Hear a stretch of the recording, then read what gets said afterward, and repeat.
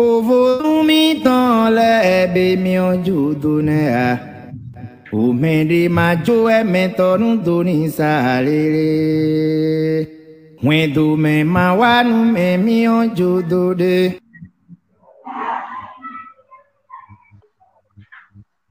Okay. We're Just a live. brief intro. Okay. We're live. Yes, good evening. Live. Ahora Good sí. evening. Cuadrando la Hello, pantalla. hello. Hello. Welcome to all our guests who are tuning in tonight to another episode. This is season 2, episode 2 of Ancestral Eyes. So before we get any further, I just want to say hello to Danielle Defuji. Welcome on our show. Hello, Danielle. Hello. Hola, Daniel. Hello. Dándote la bienvenida. Good night, Teresa. Yes. Hello. And of course, to Baba Nelson. Baba Nelson, how are you? It's good to see you. Fine, thank you, Tere. How are Good. you? I'm good. I'm all right. I'm hanging in there. It's a bit cold up here. We're going to be having a storm, but so far, I'm all right. And hanging in there. So I want to say hello to Jean Jerome, my co-host. Hello, my dear. How are you? Hello, my dear. How are you? And hello to everybody tuning in a Bolu Boye, a todos los que nos escuchan de habla hispana. Hoy tenemos la suerte de tener dos maestros de nuestra cultura, el Bocono da Fuji, Daniel Madeiro, representante de Vodun Fa y las líneas espirituales ancestrales, y Baba Nelson, Olu y Fabi, originalmente iniciado en Cuba, con muchos años de experiencia en el Fa afro-cubano y también nigeriano tradicional. Tenemos un buen programa esta noche, una mesa redonda para hablar de un tema súper importante. Sí. And so, did you want to translate that, Jean Jerome? Can you hear me? Absolutely. So, privileged to have Bocono da Fuji presenting Voda and Oluo Ifabi, Baba Nelson Alvarez, originally in Cuba, and who has many years of experience in Afro-Cuban Ifa or Risa practice, Regla Doche Ifa, as well as Yoruba traditional Ifa, as he spent many years together with the Ifa World Conference, of which I'm a member of, as well as 19 other Babalaos around the world, rescuing, investigating, compiling, and basically studying a lot of the different aspects of language, ritual, and prayer that were through time, translation, when brought by the slaves, was lost. So we're very privileged to have them both on the show. And I'm going to be busy translating. So stand by, everybody. Okay, so I wanted to see if you could read the intro in tonight's show so we know what the topic is, because this is a round table discussion. I will have some of my own questions, obviously in English, that need to be translated into Spanish. But Jean Jerome, if you can sort of give us an intro as to tonight's show and its topic, we'll go from there. Yeah. Tonight's show is a roundtable discussion on the concept of destiny and the concept of spiritual head, the spiritual identity of an individual as they come into this earth. Again, as I mentioned, we're privileged to have Daniel Bocono da Fuji, who is Bocono in the Fagasa Vodun Fa line, initiated in Benin, Abomey, over 7 years ago. He's a writer of many articles, but also the book Noir, also cultural advisor in Uruguay, basically to discuss questions of culture, heritage, and all that, of Afro-descendants in Uruguay and linkages with Abomey and with Benin. He studied at the University of the Republic faculty in psychology, and is currently carrying out studies in bachelor in anthropology and archaeology at the Universidad de la República, Faculty of Humanities and Science. Awesome. And our second guest, Baba Nelson, was born in Havana, Cuba, was teaching Batala and Ifa by the customs of Regla de Ocha Ifa, some 40 years ago. Father Nelson has traveled subsequently to Mexico. Distinto Federal, he became vice president of the Sociedad Yoruba de Mexico under Leonel Gámez, Oshiniwo. He later founded the Ifa World Conference, which I just mentioned, a nonprofit organization focused on research on the Ifa Orisa practice from a lineage in Lago, studying the language, practice, customs, and reconciling them with the Afro-Cuban practice. All right. Okay.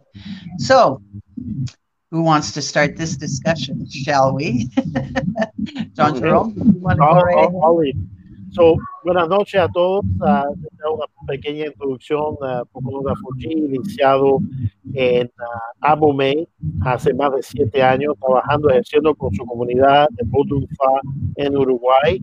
Y Baba Nelson, iniciado unos 40 años, hace 40 años en IFAI y en Ocha, en Batalá, y ejerciendo en México, donde fue vicepresidente de la Sociedad Yoruba de México y después fue a fundar IFA World Conference, donde hacemos investigaciones. Primera pregunta, voy a empezar con el permiso de todos con Pocono Dafuji. Pocono Dafuji, ¿qué es lo que es destino? Pocono Dafuji, what is the concept of destiny? En lo que concierne la tradición Bodunfa. Se habla mucho de destino, se habla mucho, y es un tema que hemos tocado en otros programas. Bien. Pero primero definir qué es lo que es destino. Destino se llama, es C para el da humedad, ¿no? Tiene, digamos, una, como que cobra una importancia más cuando se inicia un bucono o se inicia alguien tipo como la huofaca cubano. Ahí, digamos, la persona es como que tiene una confirmación de su destino, ¿sí? O lo que debe hacer, o lo que debe surgir, salud, en fin, todos esos planos. Digamos como que eso todo se concentra en lo que se llama el poli, ¿sí? El poli va a guardar el C, ¿sí? O sea, todos los que somos buconos tenemos nuestro poli, ¿sí? Es un asiento, o como le llaman ustedes, nosotros le llamamos de otro nombre. Pero tenemos la concepción, ¿sí?, de que ese C lo trae el Yoto, ese espíritu interno, como estábamos hablando hoy, el que trae la misión a este mundo para ese bucono que es iniciado frente a los ancestros buconos, ¿sí? No somos iniciados delante de una divinidad, hay una diferencia, ¿verdad? Acá como que todo cobra una importancia a partir del Yoto. El Yoto es la base del C, del destino. Ok, es el que lo trae. Un segundito nada más para traducir ese punto. So I'm just going to translate before the dialogue gets too long. Before it all gets lost in translation here? Okay. Yeah. So the concept of destiny is housed in a concept called the Se. The Se is housed in the head, which is called, or essentially the spiritual head, which is called the Poli. The Se is the destiny, represents that mission that the person carries into this world. Now, the actual driver or custodian of that mission, of that Se, is for the Bodunfa, is the Joto, or the ancestral spiritual guide. Okay. Sí. Bien. Como dije, la base de la misión o quien va a hacer que se cumpla esa misión en un envase, por ejemplo, como decimos, envase o sombra, ¿sí? Humano, ser humano, cuando retorna ese Yoto, hace que el ser humano, con experiencias de vida o a través de una creencia o algo, vaya recuperando su memoria ancestral y allí va descubriendo su destino. Claramente que si pasó por Fa, va a tener otra ayuda, ¿sí? Okay. Porque ya fue profetizado algo de esa misión, ¿verdad? Yeah. So I'm just going to translate up to there. So again, what gives life to that say, what gives life to that mission or to that destiny is the Joto, which basically descends into the human being, or what the Homans call the shadow. We are the shadow to the spirit world, sort of a flip side of the concepts. We represent the shadow. The Joto represents the living flame inside of us.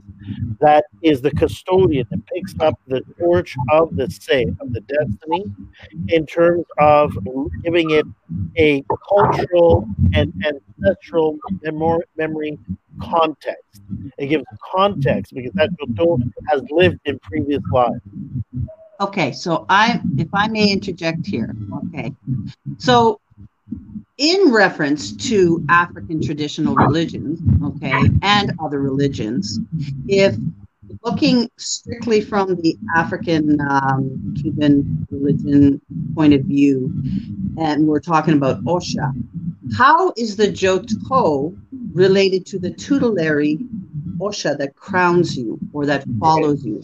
But using that as an example, okay? But before we go there, we'll hold that question because we have to build up a lot of information on the voodoo side, and then I'm going to circle around that with Baba Nelson to answer that question. So hold that question for 1 minute. Let Danielle just go a little further in terms of the sort of laying the background of it, and then that's a very good question which will tie into a lot of our discussion. But let me continue here because then we'll switch to Nelson and that cuts off Danielle. So, okay. Sigue, Daniel. Sí, como estaba diciendo, digamos que para nosotros en Dahomey el Joto es el responsable directo, ¿sí?, de la misión. A través de esa misión es que él va, digamos, cumpliendo con lo que no cumplió en la vida anterior o que la vida anterior del otro ser humano en el cual retornó no dio para continuar, ¿verdad? O sea, ellos son continuadores de una memoria ancestral, ya sea de África, en mi caso de Medio Oriente, rescatan los cultos. La misión muchas veces es rescatar los cultos perdidos, ¿sí?, de antiguas creencias milenarias a veces que se han perdido. Ejemplo de una misión, ejemplo de un sé, ¿sí?, de un destino. Pongo un ejemplo gráfico, ¿sí? ¿Cómo puede tener otro tipo de misión hacia la humanidad, ¿sí?, o tiene la misión de traer una innovación tecnológica? ¿Sí? Okay, un momentico ahí va a traducir hasta ese punto. So again, the Joto comes to pick up a mission, to continue a mission that may or may not have been started or completed in a previous life with a previous host, if you will, where we are the host as human beings, the shadow or the host. That ancestor comes with, or that mission can take on many forms. It can be to rescue old tradition, old religious beliefs, old ancestral knowledge of some area of science or nature or culture or spirituality. It can also be to create a new, like have a spark of new invention, of creativity in music or what have you. But ultimately, every human being is encapsulated or basically birthed, if you will, with a destiny, but which is embodied and which is supported by that Joto or the ancestral spiritual guide. I have another question to pose. So, okay, so that first question in regards to the tutelary Orisha. Yeah, we'll put that aside. Now, if we move further into other classifications of African traditional beliefs and in the sense of espiritismo and the courts that come with, and does that mean that the Joto is an ancestral sort of guide as part of the back court, or is this something that is the Johto? Is this more on like a spiritual guide, to quote the New Age concept? Okay, and how does that relate? So Again, I'll answer that on behalf of Bokuno Fuji, and then I'll continue his background. So again, the Johto, the ancestral spiritual guide, is the main guide. In Espiritismo Cruzado, they'll talk about different spirits in your court, but all of even Espiritismo Cruzado or Espiritismo Cartesiano will recognize that every person has one main ancestral spiritual guide, un guía espiritual, which is charged with protecting the destiny and the individual, and it's not. Oftentimes, it's not linked by blood. It's not a blood. It's not your, whoever. It has nothing to do with that. Okay. sorry, can you repeat that? I didn't quite hear it. It has nothing to do with what? Sorry. It has nothing to do with blood relations. It's not your grandma. It's not your grandfather. It is Right. a spirit that has lived many lives and possesses a very old memory and an old experience, very old, that is the one who's charged with guiding the individual. Could this one? Grandfather or grandmother. Yeah, Right. no puede ser abuela ni abuela. Okay, but the Johto does not necessarily mean it's a bloodline. Okay, this is on the contrary, it's seldom a bloodline. It's hardly ever a bloodline. hardly Can you hear me? ever a bloodline. Right. Correct. Sorry, your signal's coming in and out, and I'm hearing background noise, so I'm kind of like not quite hearing. Okay, so just so that everybody is clear, could we say that the Johto is like the angel, a guardian angel that we come with? No. That's why we shouldn't Okay. mix concepts. The ancestral spiritual guide and all spiritismo and all the different traditions is represents your spiritual guide. He has a protective role, but more of a guiding role, as opposed to being your guardian angel. Sorry, say that again. I didn't catch the last bit of what you said. He has a different role instead of being not a guardian angel role. Guardian angel is a separate thing, which we'll get to later in your other question, which is a completely different entity. So that's why the good thing about this presentation is to really just set the definitions and make the discerning comments so people can tell the difference between one thing or another. Give me 1 second. Daniel. Sí. Hay un problema con tu micrófono. Cuando yo pongo Sí, tu hay, micrófono, silencio. ay, me pasa saliendo, sí. Pero Ya. ahora se arregla solo. Sí. Ok, Pero ok, se me está bien. escucha, se me escucha. Se te escucha, pero crea un eco, una situación de transmisión Sí, que no sé interrumpe qué pasa. Yeah. Sí. Yeah, I'm getting interference. Sorry, that's why I'm Yeah, not hearing clearly. it's Danielle's microphone. Danielle's microphone has a, Sí, I think. Yeah. Okay, ahí está. all right. Si tú Se quitas apaga la, solo. si tú Se quitas la apaga auricular, solo. si tú quitas esa Se apaga cosa, solo. El tema es que no puedo quitar el auricular. Ok. Ese es el tema. So, Sí. quizás la posición de eso que trae una interferencia. ¿me entiendes? Ah, puede ser, puede ser. Se fue la imagen de Nelson. Sí. Ya. Pero sigue hablando, sigue. Bien, como hablábamos, muchos creen que el Yotó es un ancestro consanguíneo, para nosotros no. Puede haber una herencia familiar de ese Yotó que ha pasado por otras generaciones, como ya expliqué en algunos videos míos, pero que aparece en otra generación después. Pero es el ancestro del ancestro consanguíneo, no es la abuela o el abuelo. ¿Sí?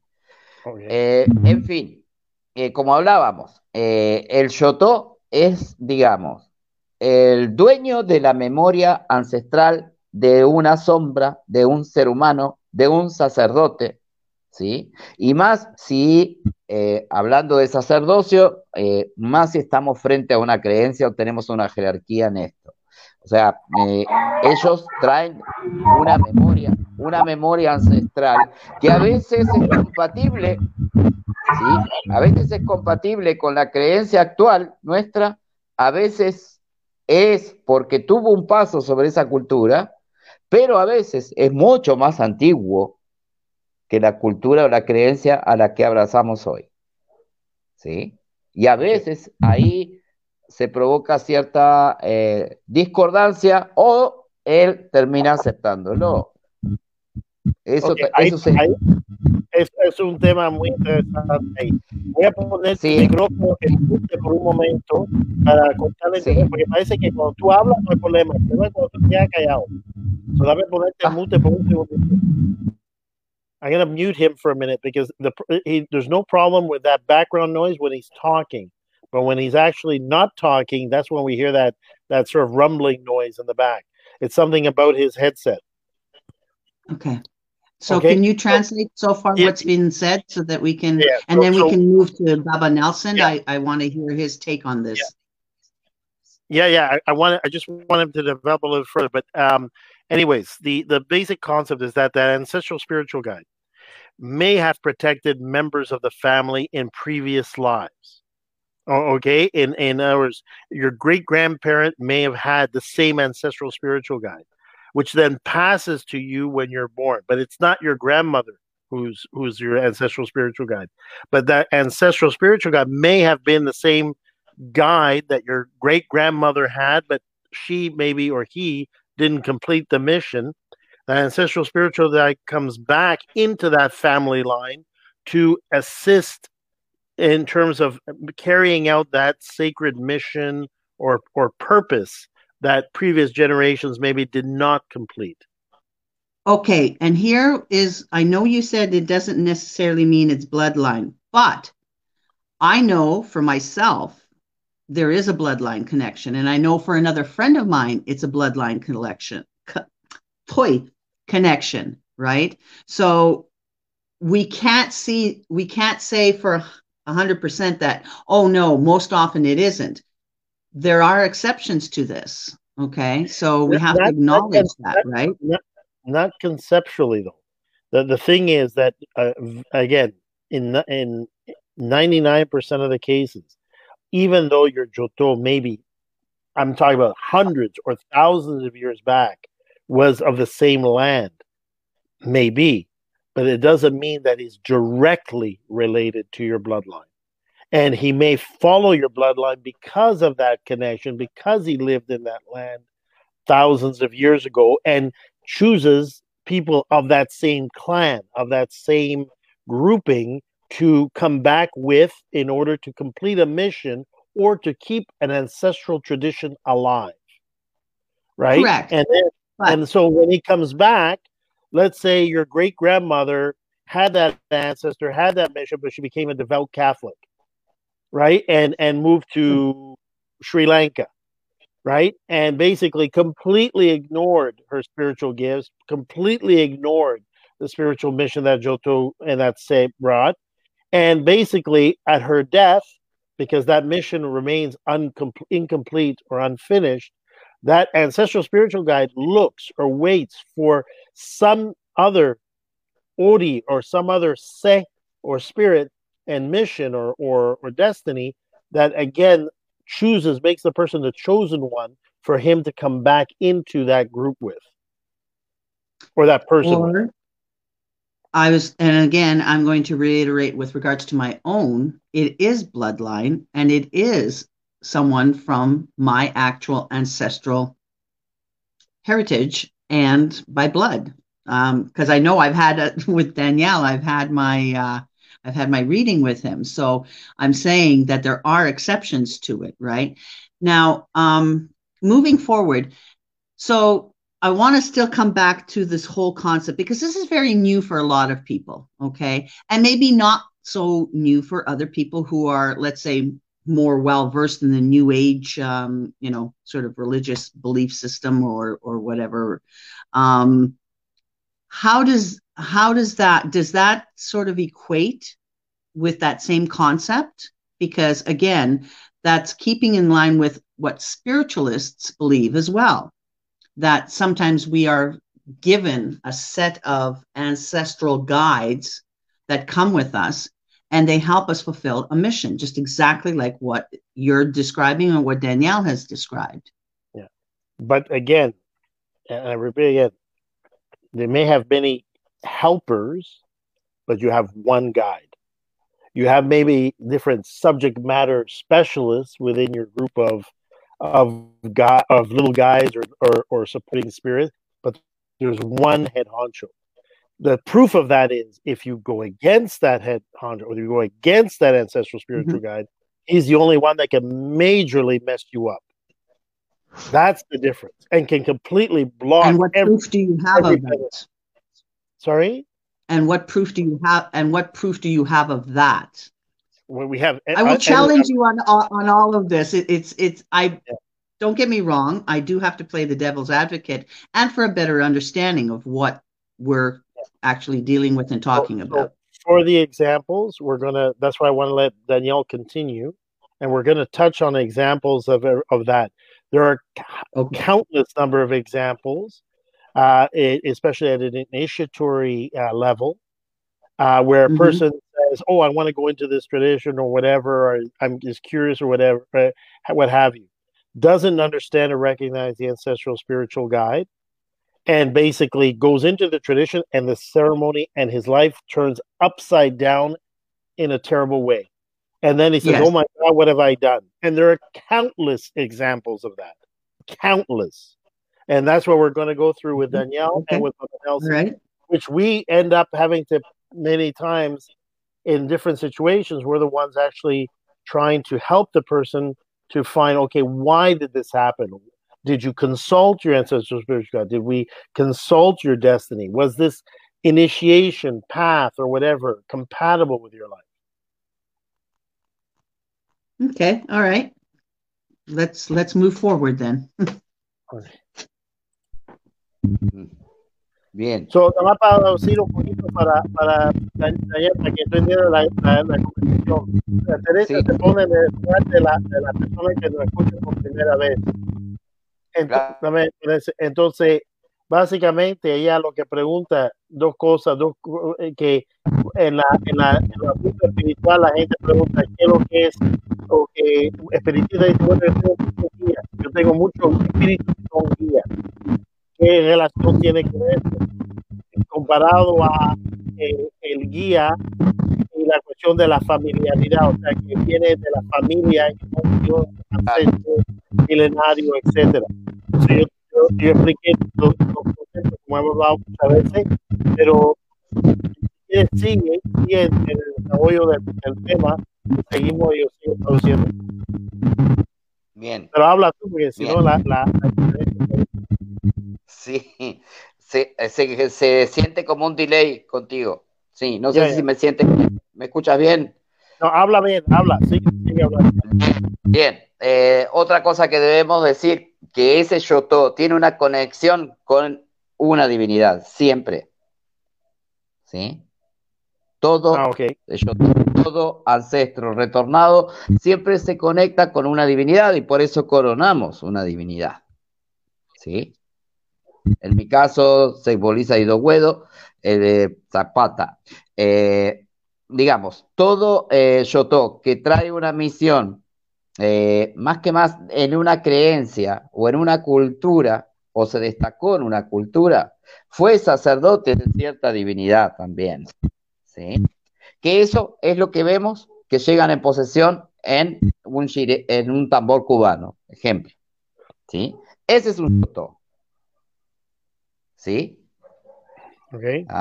Es uno de la persona que claramente lo confunden con divinidad o como sea, pero es el Yoto de la persona que está bailando y que está haciendo homenaje a esa divinidad. Ellos conocen los secretos de esas divinidades primero que nosotros, por eso son la base de la cultura y por eso el respeto que tienen en Dahomey. Porque sin un ancestro, sin un Yoto, no existiría ni geomancia, no existiría creencia alguna, ni siquiera Mau. ¿Sí? Porque fueron ellos que le dieron los nombres. Fueron ellos que crearon el Ocuelé, para ustedes Ocuelé, para nosotros Faplé. Fueron ellos que modificaron la cultura que vino en este caso, la geomancia de Fa, que la adaptaron a África Occidental. Crearon el Fagbasá. Fueron ellos y por eso nosotros nos iniciamos frente a esos boconos. ¿Sí? Okay. Voy a ponerte mute un momentico ahí para cortarle el background, ¿no? Para traducir.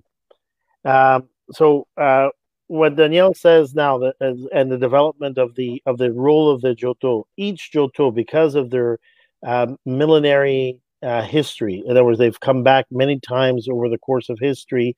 They're very ancient spirits that have multiple lives, multiple incarnations with passages, and may have, in those different lives, may have emigrated from one land to another, accumulating and transferring knowledge, from one life to another, from one host to another, from one human life to another, that cumulative knowledge. All those ancestors are linked typically to a divinity. A divinity which in different lands may have a different names, but the commonalities that divinity has, the characteristics and also linked to elements that are the same across different lands, across different time, across different expanses of time. So that's why in many cases those Jotos were at some point priests or wise men or wise women. Could be, because the Joto can be either male or female, and quite often a person has the main ancestral spiritual guide and a female counterpart to that, and vice versa. Their main guide is a woman or a female spiritual guide, and their counterpart is a male, which is either with another spirit that work with that particular guide, but usually they come in pairs, male and female. And they are linked often with a divinity. That's why in Dahomey, because of that trajectory, when a Bokono could be male or female, because in the Fagbasa, they don't, the priesthood of being a Bokono is not solely in the hands of men, can be male or female. They swear and they do their initiation at the foot of essentially a tree and an asen, basically a staff which represents those ancestors of priests in the tradition and of Jotos over the millennia, to basically say we are going to carry forward the mission of being diviners, for instance, in the case of Bokonos.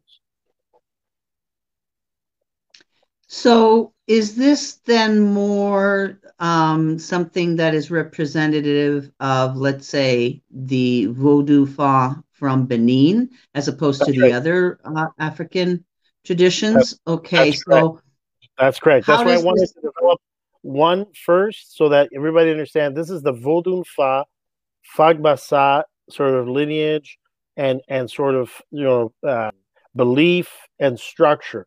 Then, as soon as I get to a certain point, I'm going to switch to Baba Nelson to a similar journey or sort of recap in terms of what was basically commonly understood in Cuba and in general in the diaspora, right? So that we're developing two parallel thought paths, so people don't get confused like which is which, right?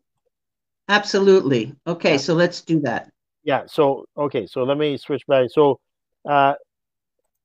Daniel, con tu permiso, en este momento yo puedo dar una pequeña pausa, dejar que Baba Nelson recobre la trayectoria de cómo es en Cuba, la parte de Yoruba y todo, para llevar dos líneas paralelas.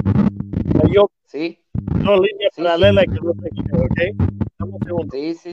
Ok, Baba Nelson, háblanos un poco. ¿Qué es lo que es destino? ¿Qué es lo que conlleva el destino? O sea, ¿qué es lo que representa el destino en Cuba, en la tradición de regla 8 y Fa? ¿Cómo conceptualizan el destino? ¿Cuáles son las espiritualidades que componen el destino? ¿Y cómo se desarrolla ese tema?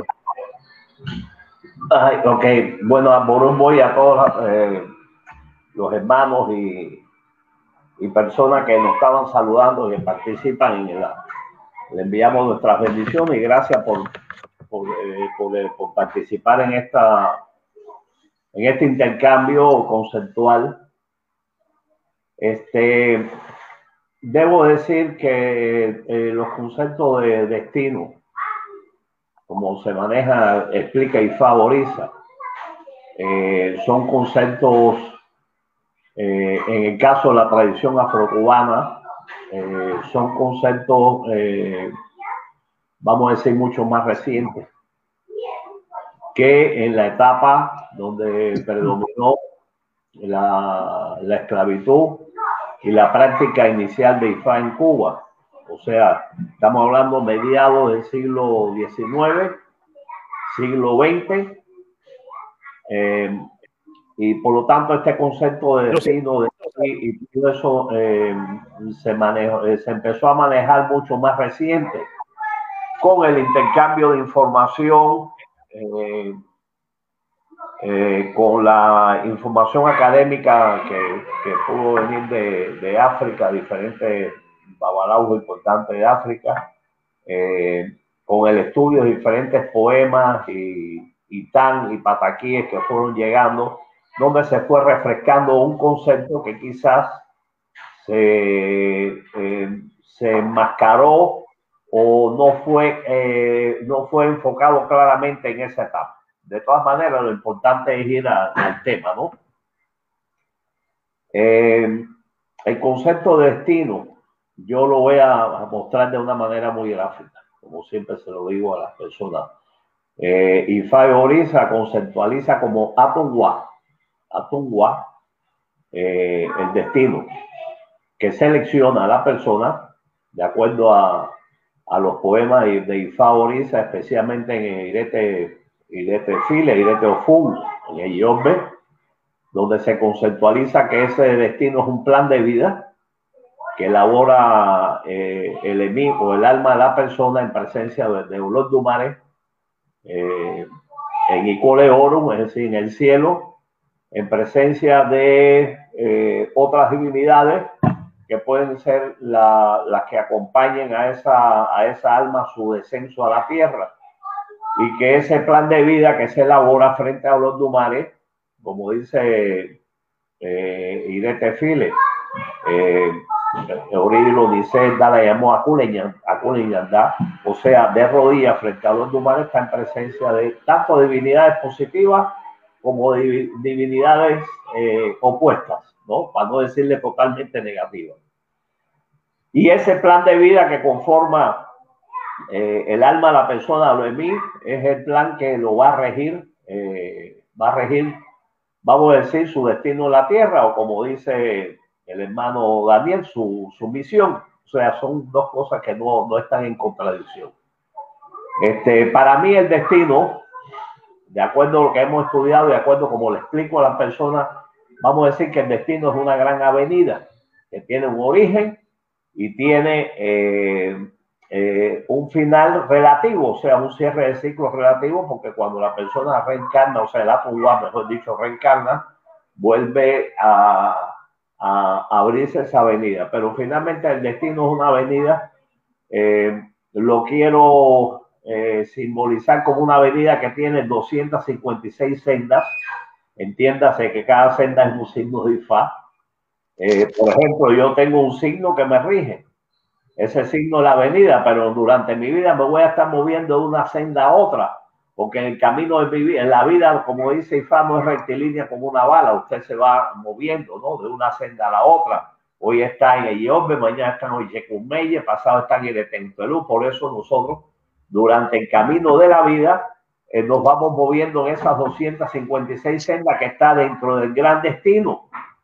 Ok, un momentico ahí nada más porque tengo que traducir todo eso. Yeah.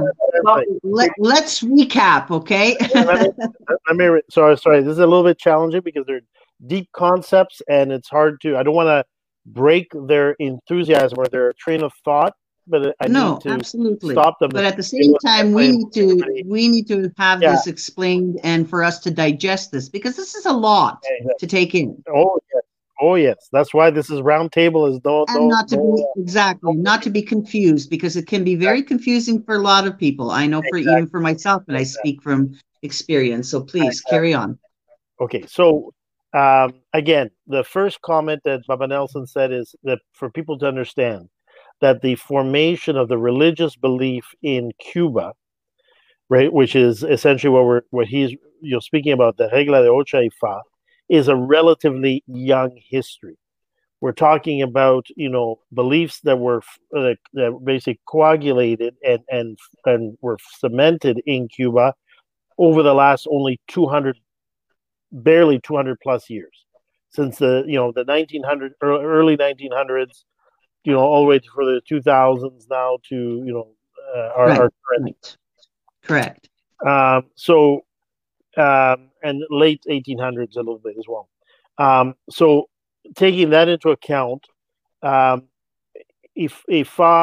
and the teachings in Ifa in Cuba basically talk about a destiny, Ori, who basically bows down in front of the Creator, right? Where in the witness of other energies and spirits and everything else to choose a destiny, which is called Akun Leyan.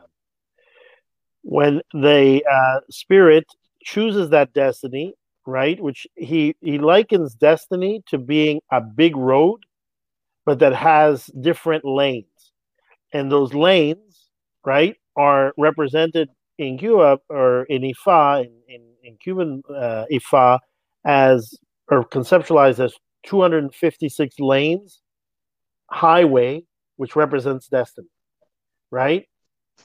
When you come down, you choose a lane. You pick a lane, which is your main lane, right? Because that's the speed you're going to be on. That's what you're going to be doing and everything else, right? That's the choice made in Akun Leyan. And in the other aspects of destiny, Akun Elegba and Ayamo, then you choose your gender, where you're born, your color of your skin, and so forth. And Akun Legba, it represents an aspect of free will, right? That things that can be changed or altered in that highway. In altering that highway, and as you live your life of that 256 lane, Baba Nelson says that you may switch lanes, right? Your car is a lane 1 car, but you may through life have to go into lane 3 or jump to lane 5 and whatever, and which means that depends on your car. Depends on your car. Very important.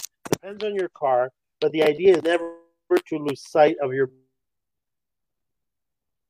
main lane, right? Because pick up speed, to pick up experience, to deal with a situation you're faced with, but there's always, a main lane. Okay, we're using a highway analogy, but that's how he defined it.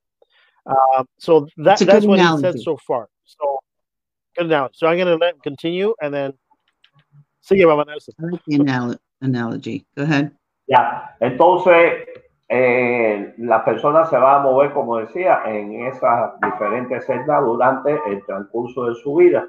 Esa avenida va a representar, vamos a decir, todo lo que se planeó en la vida para esa persona en términos de profesiones, de vida económica, vida social, entorno familiar, y la evolución en general. O sea, en esa avenida usted va a avanzar a una velocidad. ¿Me entiende? La velocidad de la avenida depende de su talento, depende de las condiciones reales en las que usted se está moviendo, ¿no? Usted va a avanzar en esa avenida a una velocidad. Cuando esa avenida del destino, hay una avenida que nosotros llamamos Iré, ¿no? Y hay otra avenida que le llamamos Invi Onsomo. O sea, vamos a decir, usted Iré Pentelú, su avenida en su signo de Ifá, su avenida es Iré Pentelú, pero esa avenida Iré Pentelú puede tener, vamos a decir, la avenida Iré, ¿me entienden? Que es la avenida iluminada, que es la avenida donde están las diferentes suertes que puede encontrar la persona en su camino, y está la avenida Ibio Sobo, que es la contraria, que es el opuesto, que esta es la avenida oscura, donde están las enfermedades, donde están las fuerzas malévolas, donde están los ayogunes, etcétera, etcétera, etcétera. ambas avenidas, tanto la iluminada Iré como la oscura Invío Sombo, tienen 256 sendas. ¿Ok? Ahora, ¿de qué depende que nos mantengamos en una avenida u otra de nuestro destino? Depende de muchos factores. Factores externos, depende de nuestra propia cabeza y depende también del cielo, porque a veces nosotros nos salimos de la avenida Irea o Somos por razones celestiales, ¿no? Pueden ser razones terrenales o pueden ser razones del propio origen de la persona o pueden ser razones que traen la divinidad de los orisas. Ahora, es muy importante entender que una avenida tú vas hacia adelante y en la otra tú vas hacia atrás, porque cuando usted está en la avenida Elví, en la avenida Osorno, usted va en retroceso a su destino. Si usted por un problema de comportamiento, usted está cometiendo errores que lo pueden llevar a enfermedades, a la muerte o a las pérdidas, en ese caso no se puede decir que usted está evolucionando hacia adelante, sino que usted va en retroceso. En la Diré, cuando usted está Iré, usted va, ¿cómo se llama? Evolucionando hacia adelante. ¿De qué depende? Okay. Dame traducir hasta eso porque hay bastante ahí. Voy a traducir corto. So again, just to translate short. So again, as he's explained, you know, you as part of that destiny, you choose your conditions where you're born, everything from the color of your skin to your parents to your gender and everything else. Things that in principle you cannot change, right? Things that are sort of your birth, how you're born. Now he says, as he described that highway of 256 sort of lanes, those lanes are further sort of broken down to 2 lanes. One lane for each of those 256 lines is the Ire, which moves your destiny and your life forward, and Ibi, which is the negative, moves your life backwards. Okay? And so based on which of those 2 you choose for each lane, for each Oduvifa, will determine, among other situations, where you're at in terms of your destiny and how you are living your destiny. And there are 2 things. You can choose the EB or the negative part because of decisions that were made in heaven or things that are come from heaven, or from things you choose and decisions that are made and influences and circumstances that occur on earth. So that's another sort of layer that influences that whole concept of destiny. Okay. De manera que cuando uno anda por la avenida Iré, por la avenida iluminada, uno está alineado, Yes. es sincrónico a la buena fortuna de tu destino. Y cuando usted está en la avenida Osorno o Ibí, usted se está desalineando. Entonces el papel de nuestro es hacer los rituales necesarios para alinearte al buen camino de tu destino. Hay un tema. Hay quien tiene buenas avenidas, si es el bueno signo. En cambio, esa persona, ese destino está representado, quiero aclarar, en el ombligo, como dice Ombellón, Orinu, que es el espíritu interno de la persona. Entonces, como dice Ombellón, muchas veces usted tiene un buen destino, pero tiene una mala cabeza. Y entonces esa cabeza no hizo que usted pudiera avanzar como tuviera que avanzar en el destino. Esa cabeza yo la identifico como el coche, ¿no? Usted se monta un coche y el coche está perfecto y ese coche va a transitar por esa autopista a la velocidad necesaria, sin rotura, va a llegar a tu destino, al punto que va bien.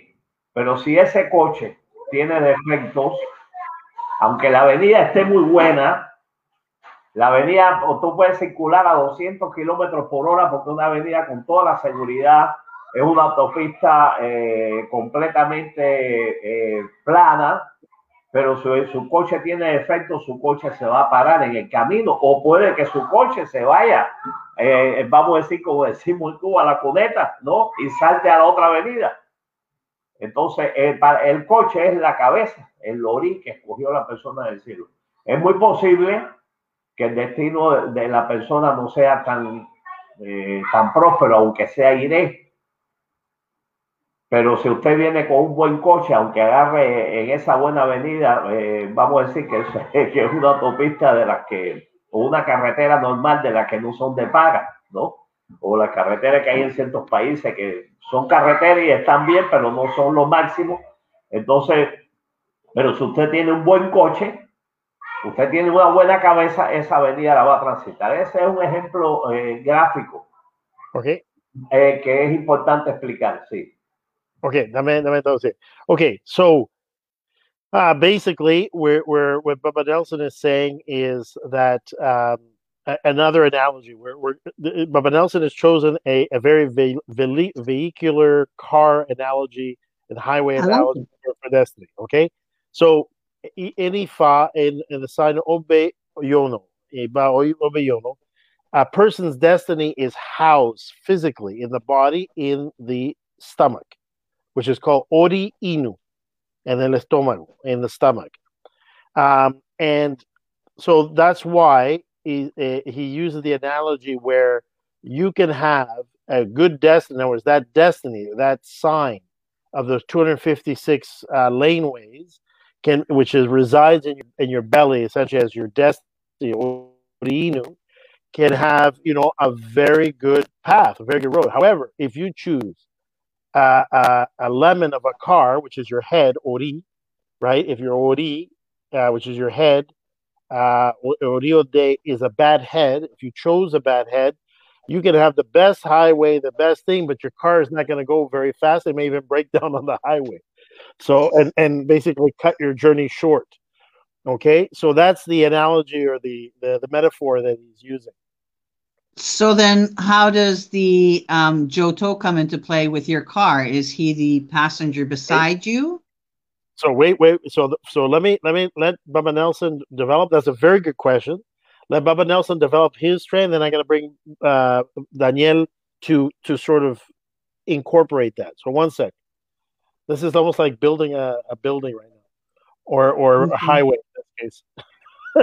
Sigue, Bubba Nelson, por un momentico y después voy a introducir a Daniel para contestar la pregunta de I'm trying to write down all these questions here. Analogía con lo que está diciendo Daniel, o sea, para que veamos que sí hay punto de contacto esencialmente en todas las tradiciones. Luego entonces,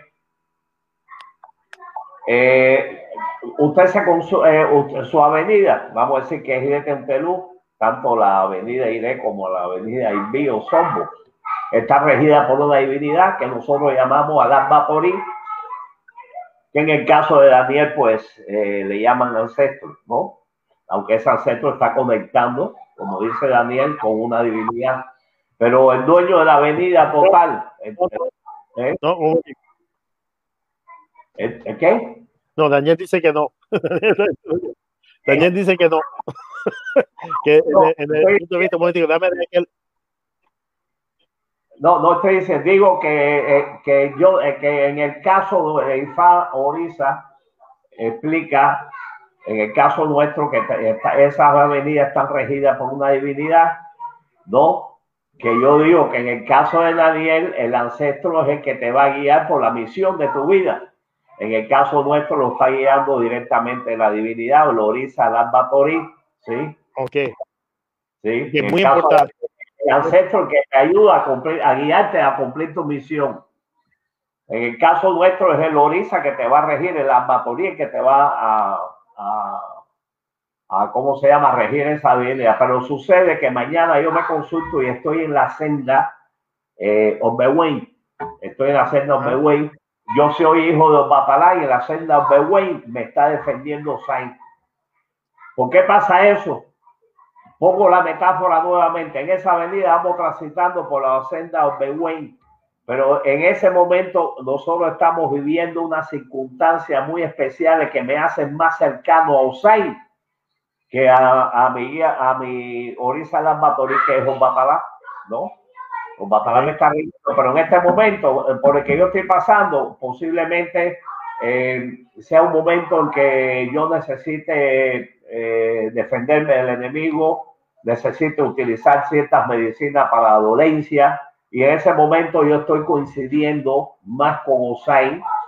En esa mañana, puede ser que mañana me consulte y esté en la avenida Ocheturá y me está defendiendo Ochun, haciendo yo hijo de Batalá. ¿Por qué? Ochun me viene respaldando en esa avenida, o a través del Litán y el poema o la historia viene hablando Ochun, porque en ese momento mi circunstancia de vida está mucho más cercana de Ochun que de un Batalá, cercana a Ochun, porque a lo mejor estoy experimentando un problema de hijo, de pareja, etcétera, etcétera, etcétera, todo lo que tiene que ver con la espiritualidad de Ochun. Y así es como yo metafóricamente, y después de estudiar mucho, entiendo cómo Ifá y Orisa explican la problemática del destino, la relación con Ori, y voy un poquito más allá en el sentido de la relación con las divinidades que van cruzándose contigo en el transcurso de tu vida. Ok. So dame entonces traducir esa parte. Entonces, con tu permiso, Baba Nelson, yo voy a después cambiar a Daniel para que tome este punto. Y me perdonan porque estoy haciendo lo mejor posible para que todo el mundo se comunique, pero es un poco complicado. Complicado. Okay, so Teresa, so basically, Baba Nelson says, again, we're using the same construct, or the same highway construct.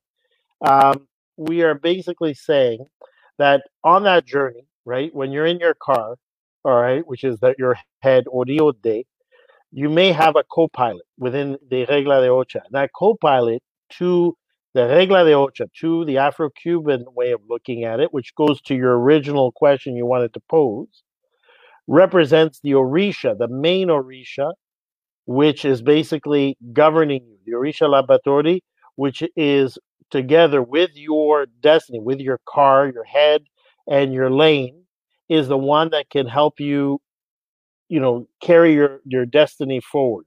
So in the case of, but Nelson makes the distinction, the role of the Orisha, the term Orisha, is your co-pilot, a divinity, right? At least in the Cuban and Afro-Cuban understanding of that sort of co-pilot. Danielle will probably, as I said, I'm going to switch back to Danielle. Danielle will probably say that, again, that role of co-pilot is not the Orisha, the divinity, but the Joto. But anyways, that's where we're at so far with Baba Nelson's sort of description of what comprises destiny and how it's organized and structured. Okay, exactly. And this was what made me formulate my other question. So at what point do the Orishas come into play, and how does that Joto come into a co-play with the Orishas? When perfect question. Really what we've got is almost diametrically opposed, same African belief systems, but they're almost diametrically opposed, are they? So that's what we're going to now delve into as I switch to Daniel. So Baba Nelson is through the highway analogies, has basically laid out the concept of destiny. The co-pilot right now is the Orisha. Now we switch to Daniel to find out. Daniel, el copiloto, en este caso, en la analogía de Baba Nelson, ¿es el voto o es el Joto? El copiloto es el Joto. La divinidad acompaña y protege a ese Joto en la misión, a que se cumpla. Esa es la conexión que hay entre Joto y divinidad. Okay. El Joto va a decir qué ofrendas hacer a una divinidad, si hay que hacer, qué sacrificios hay que hacer para tener, digamos, esa energía. Desde el momento que nosotros creemos que la divinidad no tuvo vida en la tierra, ¿sí? Es un elemento, aire, agua, tierra, fuego, metal. El Joto es el que sabe de esa magia, de esos misterios, sabe cómo manejarlos y va a indicar en el oráculo de Fa qué ofrenda, sacrificio o a qué vudú, a qué divinidad se debe uno encaminar, ¿verdad? Para determinado fin a cumplir en la misión. Entonces, o en la persona, o en algún malestar personal o en algún plano que esté distorsionado en la persona. entonces, en este caso, ahí estamos hablando de puntos prácticos.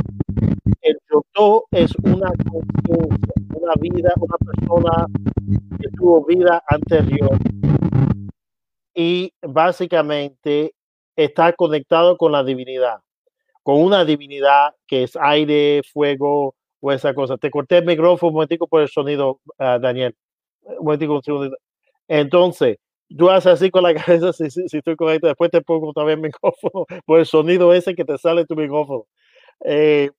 Entonces, ok, entonces hay una decisión, una conciencia que está ahí, ok, una conciencia operando dentro del carro, que es el copiloto, que tiene una divinidad acoplada. Ahora, en el mismo ejemplo que dijo Baba Nelson, sería ese Yotó, ese ancestro, esa persona que tuvo vida, que tuvo sacerdocio, etcétera, que al mismo tiempo, a través del Fa o a través de vamos a decir el ejemplo de Baba Nelson, de esa carretera basado en los senderos, en las diferentes filas de esa autopista, puede decir, oh, tenemos que cruzar una situación de otro signo, o sea, irete file, por ejemplo, irete lete. Ahora el ancestro, cuando está interrogado por Ifá, cuando hay la conversación con Ifá, dice, oye, hay que buscar a otro vodú o a otra divinidad que ayude, porque en este momento, por mi conocimiento ancestral, la otra divinidad es el que tiene la che, la energía o la capacidad de ayudar a mi sombra. Eso es correcto. Te voy a encender tu micrófono. Habla. Exacto, exacto. El Yotó recurre a una energía elemental, sea aire, fuego, tierra, agua o metal, para restablecer el equilibrio en esa sombra, en ese ser humano, en ese elegido, ¿verdad? Sea Bocono, sea Funonga, sea un consultante. ¿Sí? Ok, perfecto. Un momentico, va a mandar. Entonces, antes que yo traduzca, cuando tú escuchas esa explicación, cuando tú escuchas intelectualmente, objetivamente, esa explicación del copiloto siendo el ancestro, el guía espiritual, o sea, el que tiene realmente la asociación con el elemento o con la divinidad y puede en ese momento, a través de Fa o a través de otro sistema oracular, hacer llamado, decir, oye, mi sombra o el ser humano, mi protegido, como tú quieras llamarlo, el que necesita la ayuda de Osain, de Changó, de otra divinidad que tiene poder o asociación con elementos. Eso dentro del contexto cubano, ¿alguna vez tú habías escuchado esa explicación, esa conceptualización, utilizando tu misma definición? O sea, en este caso, el Yotó es el copiloto y las divinidades están en el asiento de atrás, dando el apoyo, esa cosa, ¿me entiendes? Esencialmente, todas las creencias espirituales coinciden con lenguajes diferentes, ¿no? Y conceptos diferentes. En este caso, yo estoy entendiendo perfectamente una tremenda unidad entre lo que enfoca el Fa, de acuerdo a lo que dice el hermano Daniel, y lo que explica Ifá y Orisa. ¿En qué sentido? Digamos, el caso de Cuba. En el caso de Cuba, siempre te hablan que usted tiene un cuadro espiritual y dentro de ese cuadro espiritual tiene un guía principal y tiene vamos a decir, espiritualidades que acompañan y que todas hacen como un equipo, ¿no? Le agregamos el concepto Yoruba. El concepto de Yoruba habla también del B, del doble espiritual. Y en el concepto Yoruba se habla del Orisa Lambatori y de Ori. el concepto de Yoruba, que es lo que yo le he dado en llamar las 4 patas de la mesa. De manera que usted en su avenida, si en el caso de Daniel es el yoto del copiloto, en el caso nuestro los copilotos son un chorro, porque está el B, su doble espiritual, está el cuadro espiritual de la persona como copiloto, ¿no? Y está el carro que es Ori, ¿no? Entonces, y el Ori Salambatoría, el que rige, el que gobierna toda tu avenida de vida, pero en ese caso hay un equipo tremendo que te acompaña. En el caso de la regla 8 y FA y en la explicación, hay un equipo que te acompaña como copiloto, ¿sí?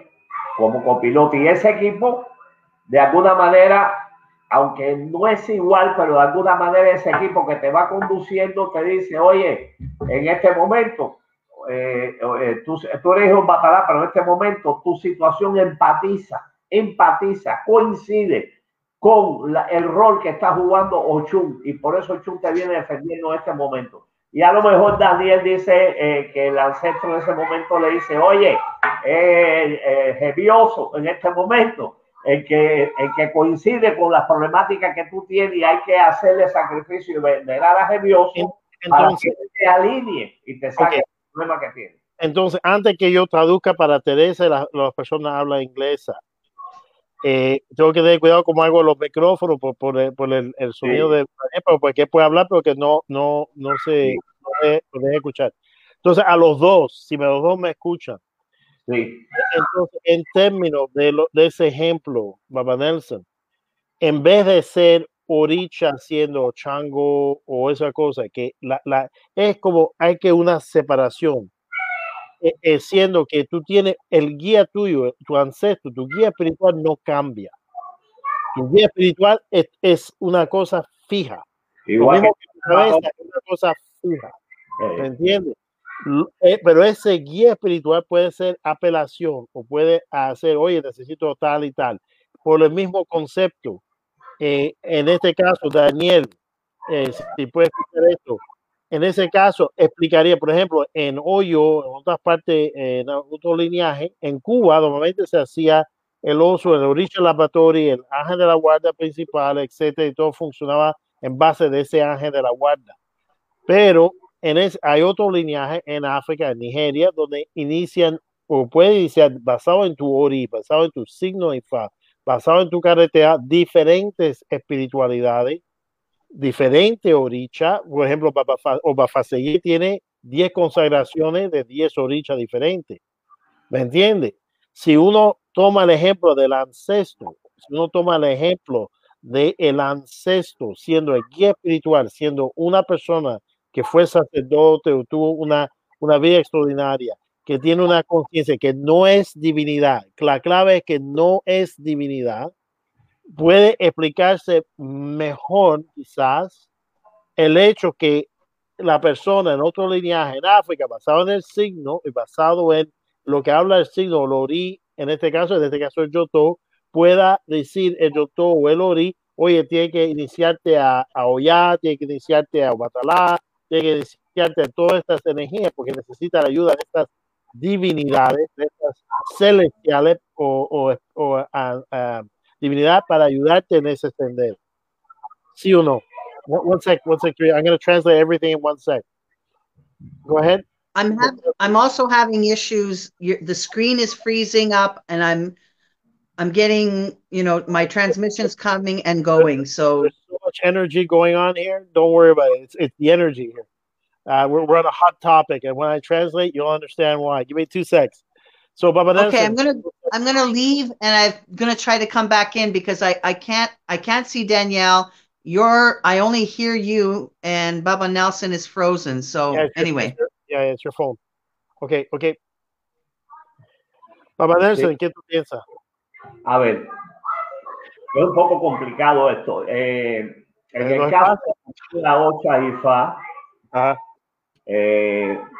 digamos, Funche, que fue la que hizo el diseño de la nueva forma de consagración en Cuba, entendió que en Cuba debía, que la gente debía consagrarse un orisa principal y llevar orisas acompañadas, el H de diferentes orisas. Esto surgió porque explicado Funché que si no se hacía así, la religión en ese tiempo podía desaparecer, y es lógico. En un cabildo podía haber alguien que venerara a Changó y los demás eran paleros del Congo, de Benin, de Dahomey, de Carabalí del Congo. Entonces se consagraría en ese cabildo y en esa zona solamente una divinidad, pero las otras divinidades iban a ir desapareciendo. ¿Por qué? No podría decir que había una distribución proporcional de esclavos que profesaran ciertas divinidades en todos los cabildos. Entonces ella diseñó esto, y por eso en Cuba se consagra una divinidad principal y acompañan otras divinidades, ¿no? Se tiene la H de otras divinidades. Si lo vemos desde el punto de vista de la regla 8, había que entender que uno tiene una divinidad principal, pero yo siento que esto no cambia aunque sea en los Yoruba.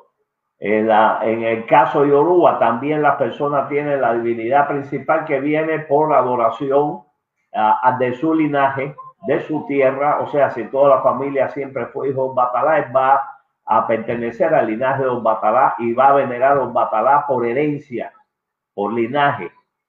Ahora, esa persona a un momento determinado de la vida, en el caso de Yoruba, puede necesitar consagrar Changó, por ejemplo, y puede mañana necesitar consagrar, vamos a decir, el Embara, ¿no? Y puede tener 3 consagraciones. ¿Dónde está el punto común? En caso de Nigeria, en Cuba, usted siempre va a tener una divinidad principal y es su herencia y es su linaje.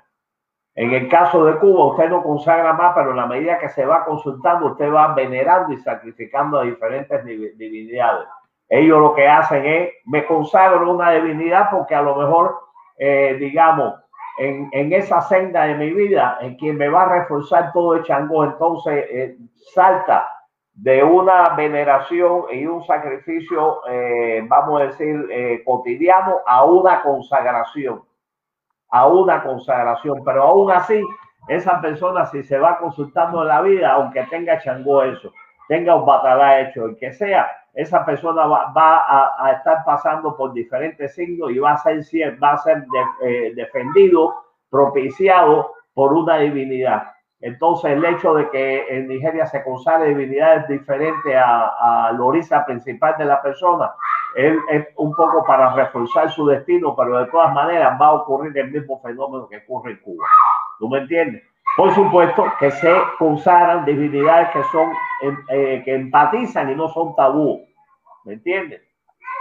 No son divinidades tabú, porque imagínate tú, en el caso de Cuba, tú consagras Batalá y eres hijo de Ochun. No hay ninguna situación difícil que tú mañana te consagres Ochun, porque son divinidades que empatizan. ¿Me entiendes? Ahora, imagínate que tú eres hijo de Changó y te digan que mañana te tienes que consagrar al Ogún en la cabeza. O sea, es un problemazo. Porque aunque Changó y Ogún son orisas guerreros, ya sabemos que hay pataquí historia donde hubo conflicto entre estas dos divinidades. Entonces, eso sí sería un problema. Pero por ejemplo, en ese caso, después voy a ya traducir para Teresa, lo habla inglesa, y después inmediatamente empatar con Daniel, porque ya tú me diste la respuesta que yo buscaba para que quede claro el por qué las decisiones que se tomaron, el por qué se cultuó de una forma y por qué la disyuntiva. Entonces, por ejemplo, Papa Faseye, un ejemplo, Oba Faseye tiene iniciación Ogún y de Changó. O sea, esas tabúes y esas tiene las dos iniciaciones. El mismo origen. O sea, que lo que yo quiero indicar que muchos de los supuestos tabúes que se utilizaban en Cuba muchas veces parecen ser por falta o diferentes lineajes, simplemente no falta de nada, simplemente una diferente lineaje que tenía ciertos tabúes, pero que no existe esa regla absoluta, pero vuelve a la cosa, que ningún orisha ni ninguna poder puede llegar a la cabeza en el caso tradicional sin el acuerdo de Ori, y en el caso de Boconó de Afoji, en el caso de el ancestro que dé su permiso y su fuego verde. Aclaro lo siguiente. Las energías no funcionan igual en un país y en el otro, en un continente y en el otro. Por ejemplo, le pongo un ejemplo. Cuando sale Iorbe en Cuba, en Cuba la gente tiene una visión positiva, pero tiene una visión también preocupante de Iorbe. Cuando sale Iorbe en Nigeria, todo es alegría, ¿sí? Entonces, las energías, como dice Daniel, agua, tierra y aire, porque todo al final son energías. Nosotros le ponemos un nombre a la energía del fuego y ellos le llaman fuego, ¿no? A veces dicen que es Ogún y a veces Changó. Es decir, las energías no funcionan igual en todos los territorios. Y en Cuba se fue generando, el cuerpo literario se fue adaptando y explicó las contradicciones entre Changó y Ogún. Pero esa energía en Cuba puede que funcione de manera conflictiva, muy distinto a como funciona en África. O sea, porque no van a funcionar las energías. Ese es un punto. El segundo punto que aclaro. Por ejemplo, ni en Nigeria ni en Cuba tú le puedes consagrar oro a una mujer. Eso sí. ¿No? Oro es, eso no es oro. Entonces, vuelvo a lo mismo. El concepto, vamos a obviar que orisa sí que no. El concepto es que a tu cabeza van a ir orisas que sean compatibles con tu orisa y que sean compatibles entre ellos mismos. Yeah. Que es lo que pasa en el caso de en este contexto de Daniel, sería compatible con el ancestro y compatible con el C que trae el ancestro, el C o que viene con el ancestro del C. So ahora voy a traducir con mí, después pasamos a Daniel. So I'm going to translate now. Please, yes. Can we circle back? Because I missed the whole section here. Okay. So if we can kind of make it English a little bit. Yeah, you didn't miss, there was a lot of talk, but really it was because we were developing the concept in Spanish. So I can actually give a very quick summary. Okay? Yes. So obviously, the purpose of the show has been to, as I said, to develop two lines of thought. You know, one stemming from Vodun Fa, from Fagbasai, one stemming from how it is practiced or in Cuba and in the diaspora, and also with some references to Nigeria in terms of the Yoruba way of doing it. So going back to the concept of that co-pilot. In the Cuban way, the co-pilot is an Orisha. The co-pilot, which actually manages or assists or supports the person, is the Orisha. In the case of Fagbasa, it is the Joto. Now, here's where so that's a clear distinction. Okay, now the nuances and where that is, you know, basically governing. Going back to your original question, that's why I said let them develop, because I knew eventually through their discourse, through the development of their exposition, we were going to touch on your question. So to the Cuban, go ahead. Yeah, to the Afro-Cuban approach, that guardian angel takes the place, or the primary place almost, of that guiding spirit.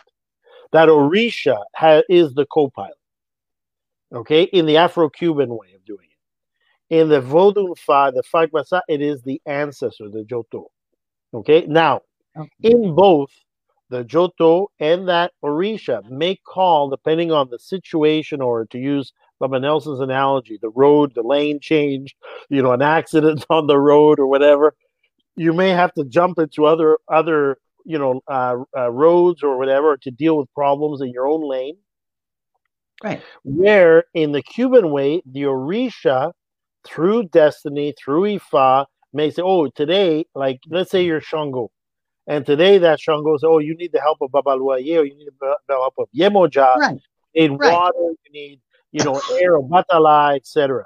That sort of traffic cop, if you will, or co-pilot, in the case of the Afro-Cuban, is the Orisha. The Orisha, the main sort of guardian Orisha, right? Now, and in that interplay is Ori, because essentially in the Cuban, the Ori, once you get to a certain point, the Ori and the main Orisha, the Orisha Labatori, or that guardian angel, become one.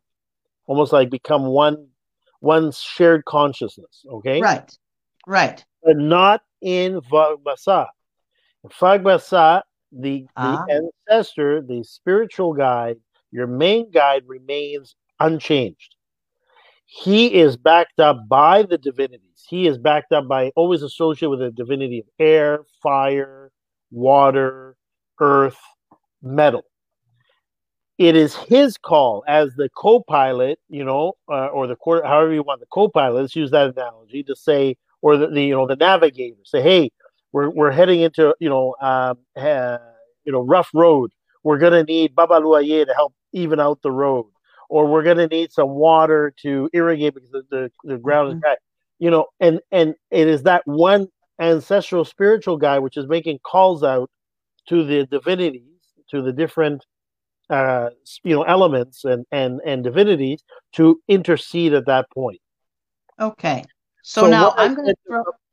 So let me just finish, so we catch everybody up. So what I asked Baba Nelson is, after hearing that aspect, that it is the Joto and that consciousness which is making the calls out to the elements or to the divinities as required based on its experience, and in working with Ifa, how do you then review or view the aspect of, does that make sense to you, right? Like, does that make more sense in a sense than, being an Orisha divinity doing those calls out, right? And Baba Nelson said, well, in Cuba, a pragmatic decision was made in the cabildos in order to preserve the tradition and to preserve the Orisha traditions and all that, to choose per person the main Orisha,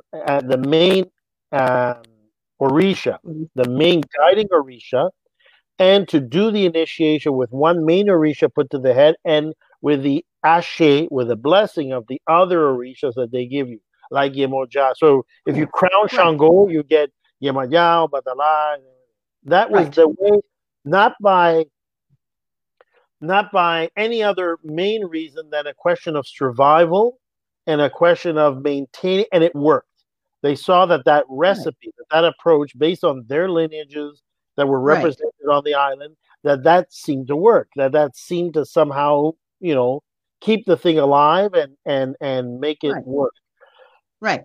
So that's where we're up to right now. And then, so of course, Danielle said, like in Faibasa, that whole sort of function is held by the ancestral spiritual guide. Okay, so I'm going to throw another brick here, and I'm going to ask you about the concept of spiritual courts in Espiritismo.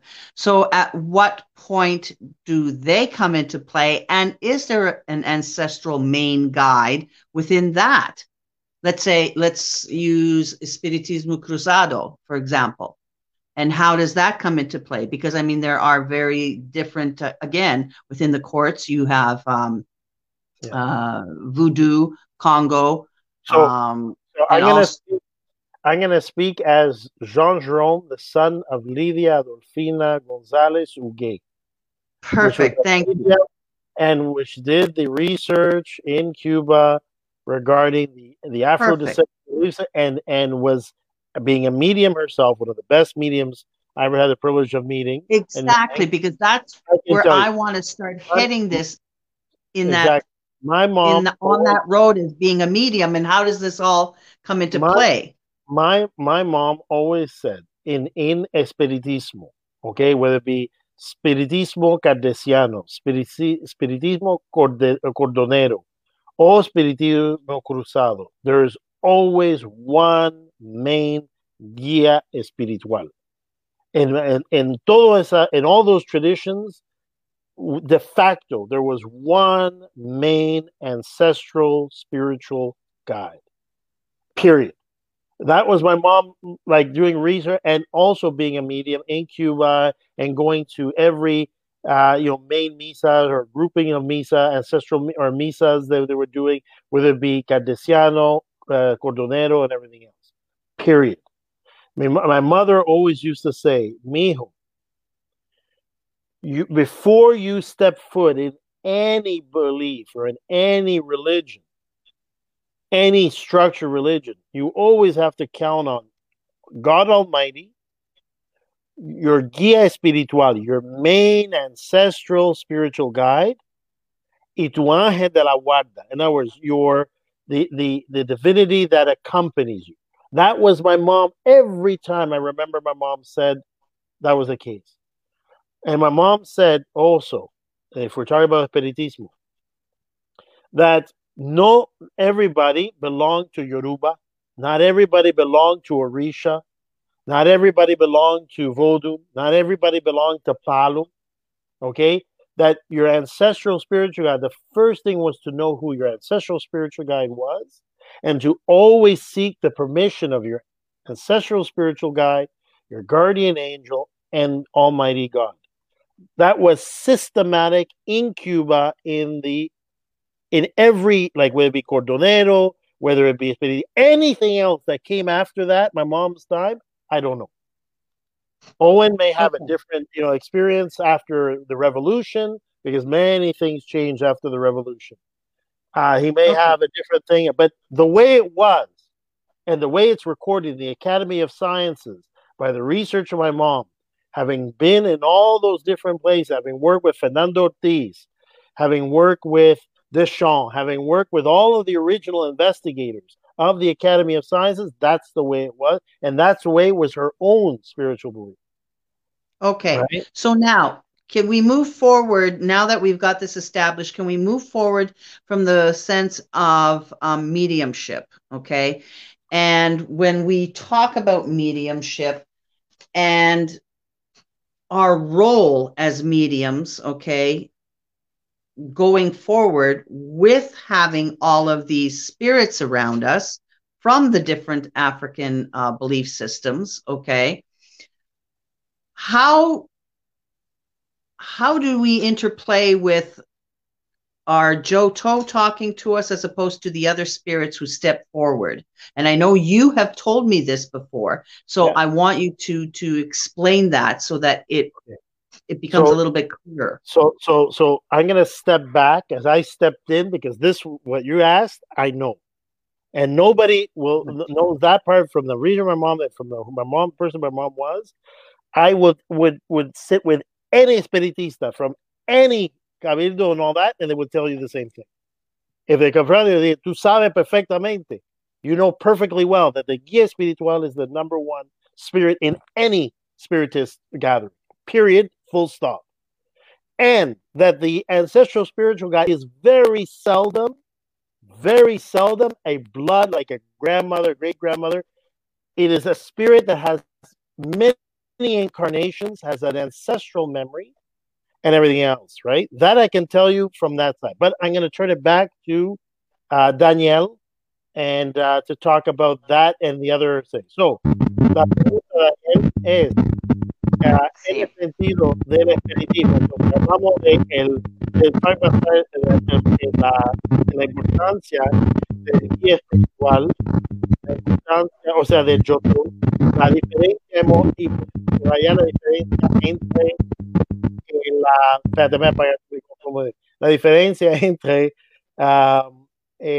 el Joto desde el punto de vista Faibasá y el Orisha en el sentido de la regla de Ocha. Ahora, Teresa pregunta, de punto de vista de otros espíritus, en el cuadro espiritual.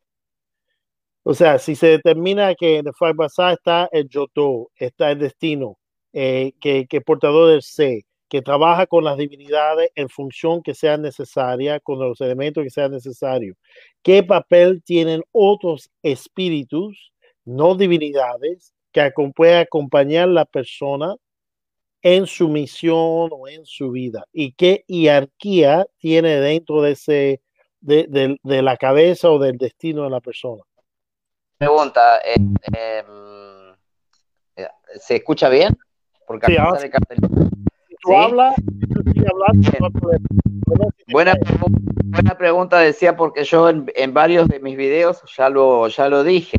Ejemplo, si mi Joto es hombre, hay un acompañante femenino forzosamente, porque Faibasá se basa en la dualidad y en los elementos de la naturaleza. Okay. ¿Sí? O sea, debe haber una dualidad. Es decir, si la persona tiene un ancestro femenino, hay un masculino que la acompaña, pero él tiene un rol secundario, claramente. Es solamente para él permanecer en el equilibrio de lo masculino femenino, Okay. ¿verdad? Como toda divinidad también lo tiene, ¿sí? O sea, aquí, digamos, pero hay uno solo que posesiona, solamente uno. Va a ser el masculino, que es la primero, y lo femenino casi nunca se presenta, siempre acompaña. Claramente que dependiendo de la jerarquía de ese maestro que retornó, tiene más guardianes, pero no posesionan. Solo él los conoce y solo él sabe cómo invocarlos, ¿sí? Okay. O sea, acá el rol protagonista es el Yotó. Es uno, siempre es uno, masculino o femenino, pero tienen un equilibrio que hace la dualidad. Okay. Y eso, espíritu,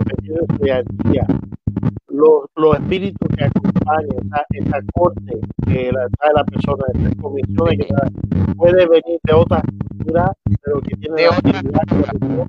Otras culturas, exactamente. Esto va a depender de la cultura, ¿sí? Y de qué antigüedad tiene ese Yotó, ese maestro que retornó. Okay. Todo va a depender de la cultura de donde él viene. En mi caso, mi ancestro hasta hace culto al Jin, ¿verdad? En mi caso. ¿Por qué? Porque mi ancestro viene de Medio Oriente. Ese es su nombre. Abu Male quiere decir venido, el grande que viene de Medio Oriente. Por lo tanto, tiene conocimiento de todo lo que es el Mistra, culto de Baal, el Sarut, no me acuerdo ahora cómo se llama, Zaratustra, exactamente, ¿sí? Cábala, ¿sí? Depende de la escuela que traiga ese ancestro.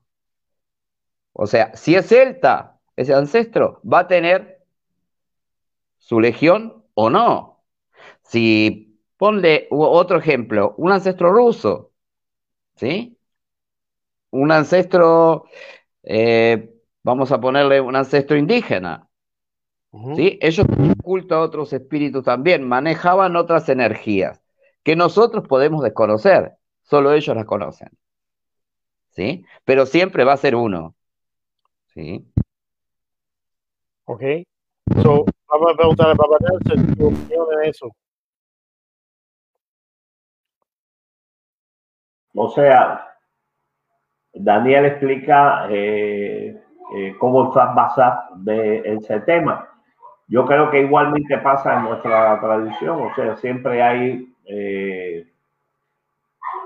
aunque ya después que la persona evoluciona, por ejemplo, a IFA y eso, ya como que esta cuestión del guía protector como pasa a un segundo plano, en el caso de Cuba, o apenas se toma en cuenta, ¿no?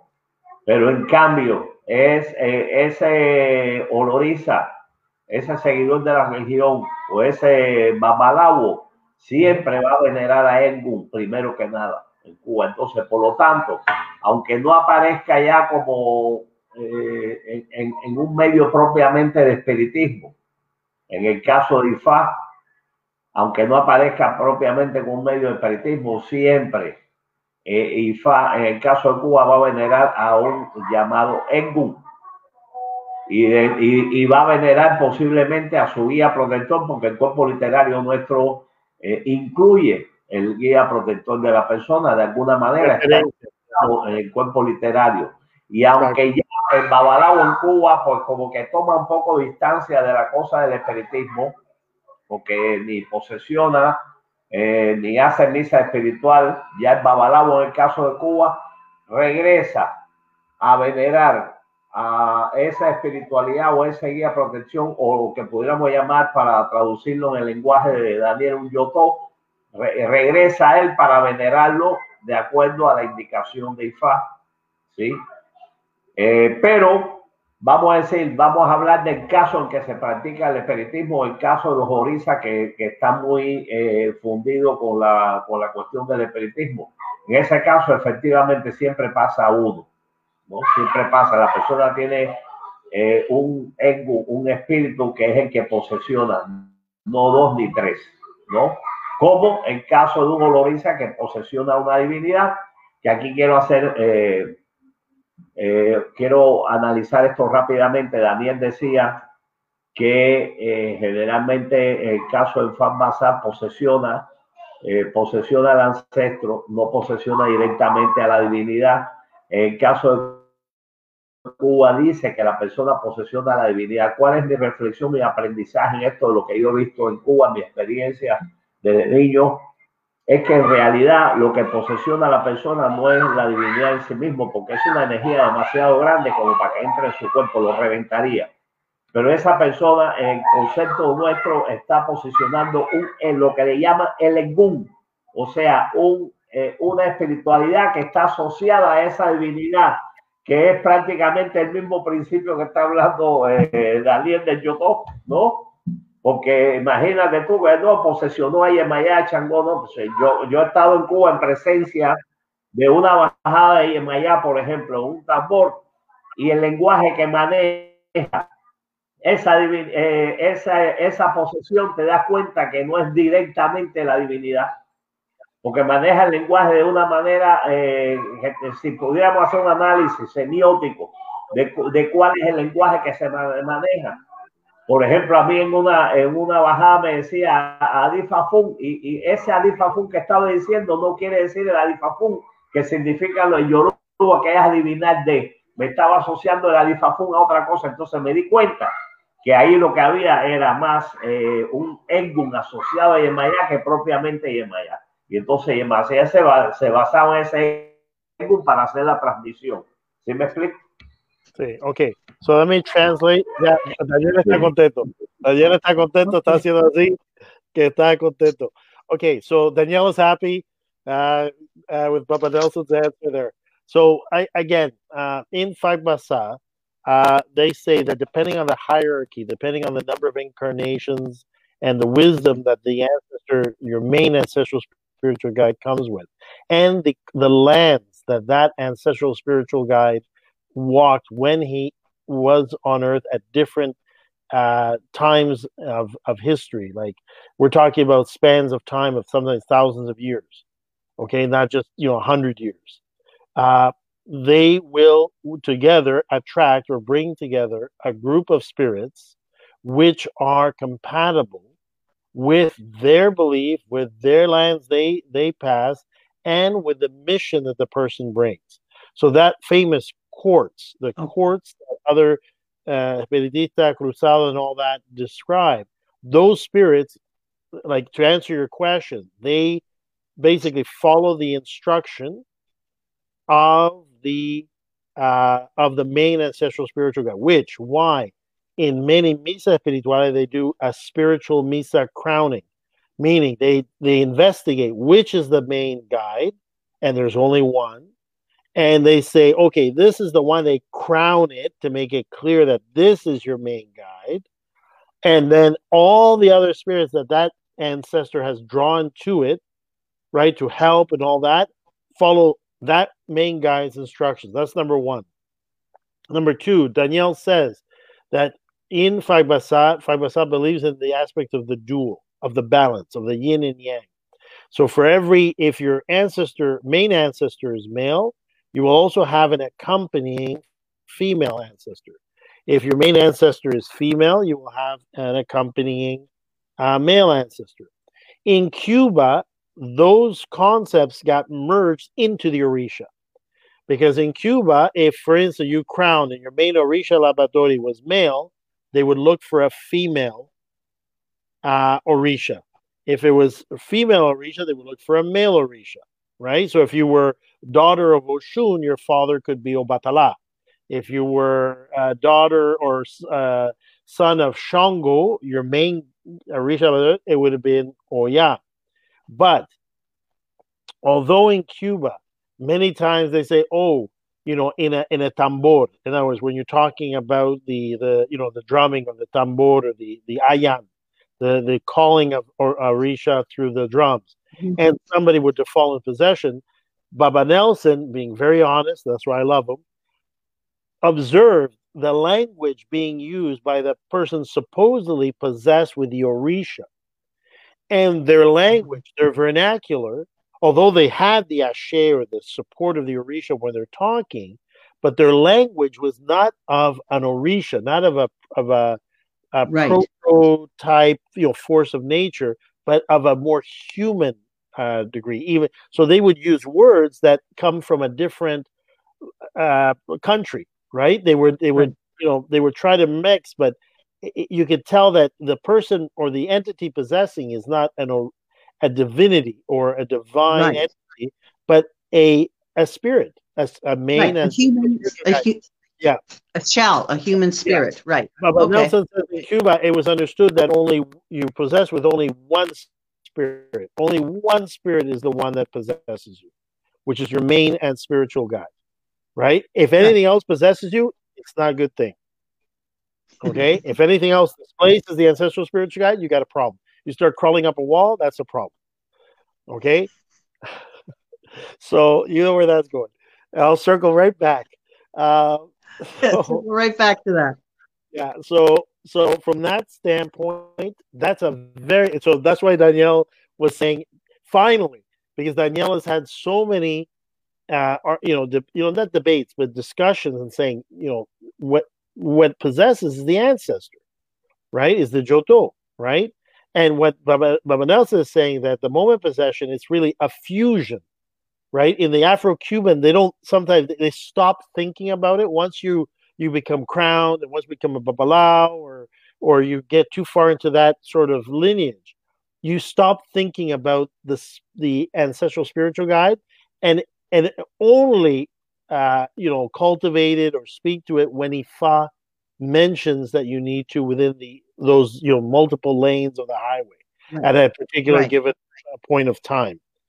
Okay, right. So from that standpoint, and the last point from Baba Nelson on that is that in terms of Ifa, before you do anything in the Afro-Cuban, you always offer to the generic, sort of the umbrella term of Egul, right? And in that Egul, that broader term of Egul, is really many different classifications of spirits, right? But your way of sort of paying respects to that is through Egul, right? So that's your cut up. Okay, good. All right. So I get that now. Now, moving forward with regards to a medium, and I understand that concept, I want to back up to the original thing. I think that what Baba Nelson was talking about, when we choose our Ori and we come here with this certain car, right? And our co-pilot comes along, okay, whether it be a Joto or a Orisha or whatever. Right. What is the family that you hold on the other side? And this, again, I'm relating to my own personal experience with regards to the Egbe Orun, like the actual family that you come from on the other side before you decide to come and drive this vehicle, right? And have a co-pilot. How does that interplay with the main Joto? And is that main Joto or guide from that family on the other side? Okay, so yo voy a traducir. Okay, so there are a couple of concepts there, but right.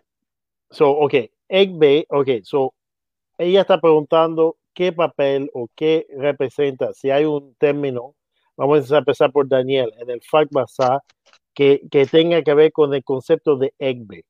Egbe, a lo Yoruba se dice que es el doble espiritual, o sea, y está parte de una familia, o sea, el Egbe, la familia espiritual, una comunidad espiritual en el cielo. Existe, por ejemplo, algo parecido en el Dahomey, en el Fagbasa.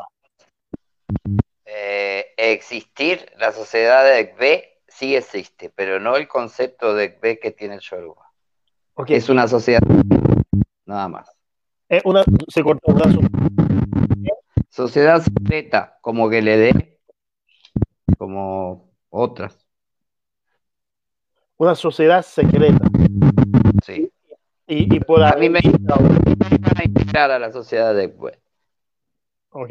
Sí. Pero y esa sociedad de tiene alguna descripción o característica que se pueda describir, o sea, ¿qué constituye una sociedad secreta? Porque, por ejemplo, oro, una sociedad secreta, pero representa el policía de los espíritus puros, el cazador, o sea, que ejecuta y eso. ¿Qué significa eso? No te escucho casi ya, pero más o menos te interpreto. De la sociedad de Egbe no puedo hablar porque ellos no hablan, si no sos integrante de Egbe. Ok. Sí, no puedo decir de eso, no puedo decir nada. Pero no es como para el Yoruba, no es lo mismo. No, es una sociedad secreta de algunos buconos que son seleccionados también. Sí. Interesante, interesante. Baba Nelson, ¿qué significa Egbe en los Yoruba y qué papel tiene con el destino? Bueno, o sea, el mundo está compuesto de dualidades, ¿no? El mundo está compuesto de dualidades y de opuestos. En el concepto Yoruba, el B es tu doble. Vamos a decir que no llega a representar el opuesto, pero es tu doble espiritual, o sea, tu gemelo. Okay. Y se dice que en el Cole Oro, en el cielo, todos pertenecemos a una fraternidad. Y en esa fraternidad tenemos gemelos. Cuando la persona desciende a la tierra, ese gemelo vamos a decir, se diversifica. Uno se queda en el cielo y otro viene acompañándote a la tierra. Y la misión del B es que nadie te pueda humillar por ninguna razón en la tierra y de ser el guía de uno de tus guías, o si no el guía principal del comportamiento que tienes que seguir para vivir el buen camino de tu destino. Esa es la misión del B.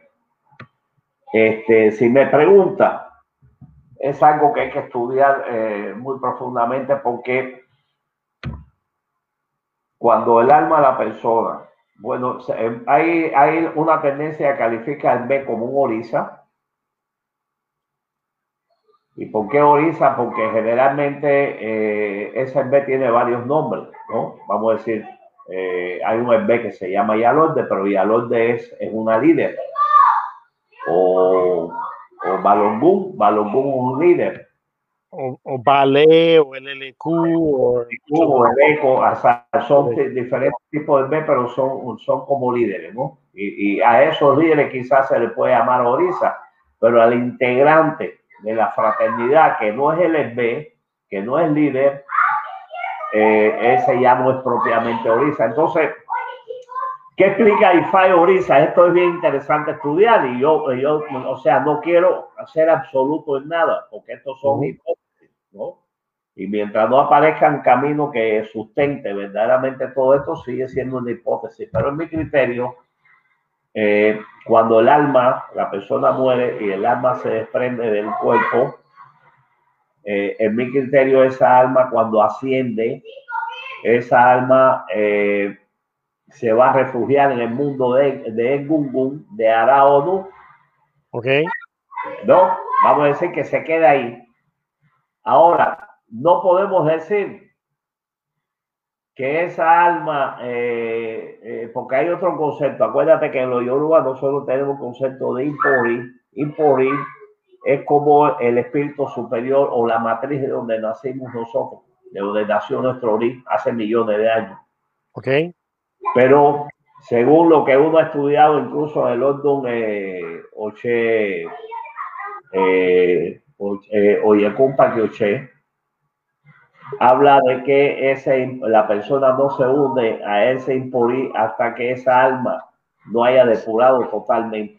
Entonces esa alma tiene que pasar varias reencarnaciones para depurar hasta que dicen que se convierte en una divinidad, porque ya esa alma ya depuró lo suficiente en todas las reencarnaciones como para no tener que regresar a la tierra y poderse unir a Imporí, que es la matriz de donde nació ese hombre, que es una matriz limpia, y ya ese alma se depuró. Entonces, si consideramos el B un orisa, no podemos decir que la persona cuando muere el alma va a regresar a su fraternidad, ¿no? Y esto hay que entenderlo muy bien, porque cuando se maneja el concepto de Abiku, o sea, el niño que muere temprano, o el emere, la persona que muere temprano, dicen que la responsabilidad, de acuerdo al signo de Ifá, puede ser su doble espiritual que lo está llamando a él al cielo a que regrese rápidamente, porque ese fue el compromiso que hizo esta persona cuando venía a la tierra, de regresar rápidamente al cielo.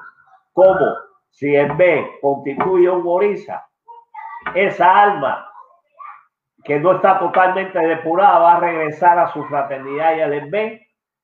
Entonces ese es un tema que hay que profundizar, es un misterio que hay que profundizar, a no ser que el B sea ¿cómo se llama? Que solamente la fraternidad como tal, la de abajo, la que no es orisa, la que no es líder, esa puede ser recepcionada. Pero en mi criterio, mi hipótesis es que la persona va a reciclar en el mundo de Egun hasta que depure, y cuando depure esa persona se funde a su ori y regresa a su fraternidad como orisa.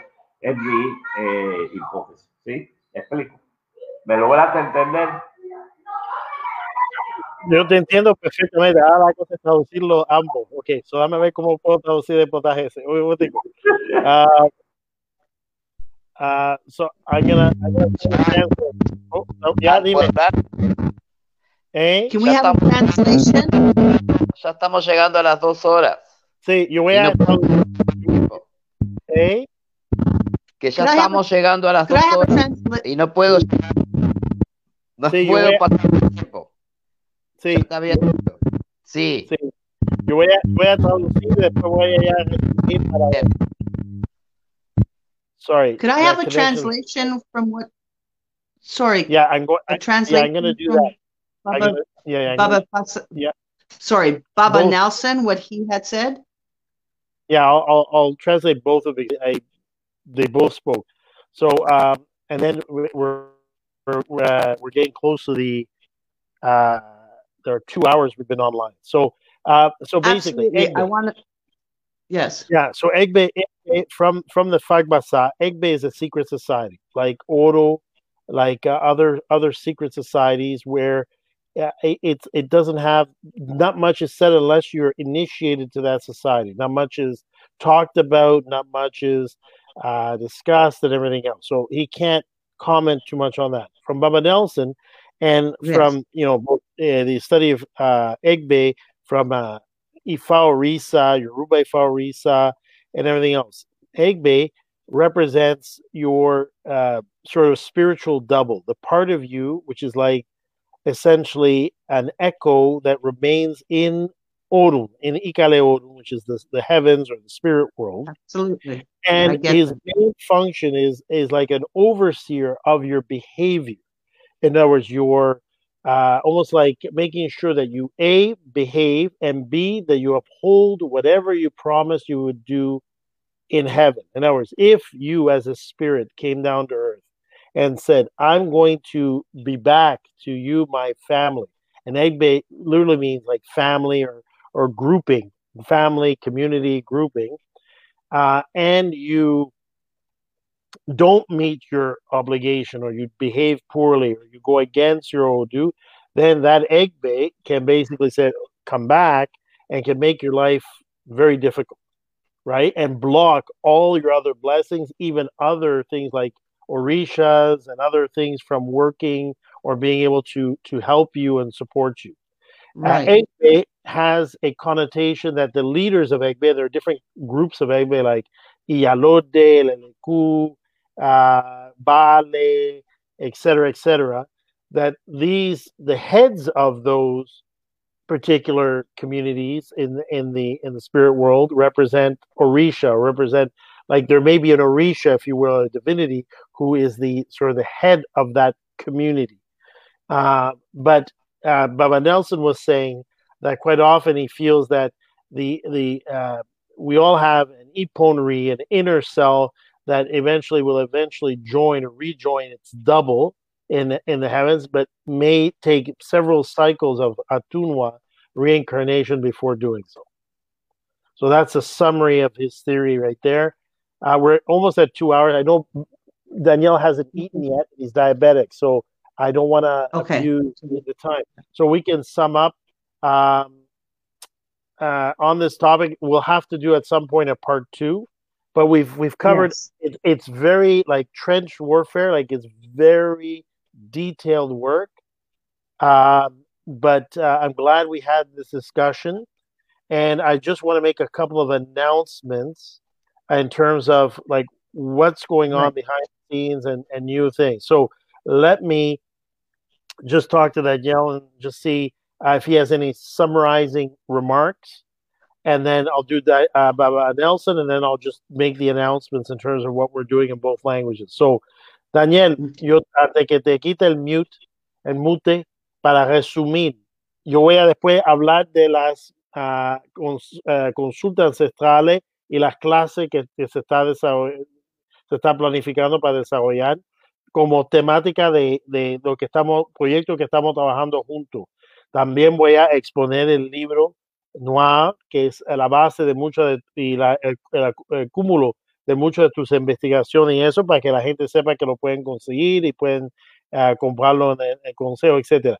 Pero antes de hacer esos anuncios y resumir y cerrar, ¿tú tienes algún concepto, mensaje o algo que tú quieras basado en este tema que tú quieres impartir a la audiencia?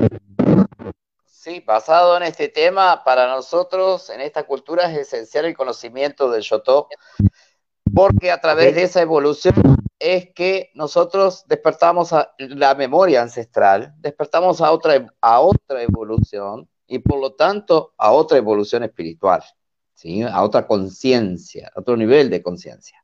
Es esencial el conocimiento del Yotó, es esencial saber su origen y investigar sobre eso, ¿sí? Sobre el Yotó, porque a veces no solamente con el Fa es suficiente, hay que hacer otro tipo de investigaciones, o en posesión o en estado de semiposesión, como hablabas tú hoy, hacemos otro tipo de consultas, ¿verdad? Que son solamente ancestrales, basadas solamente en el estudio y en el origen y la misión de ese Yotó.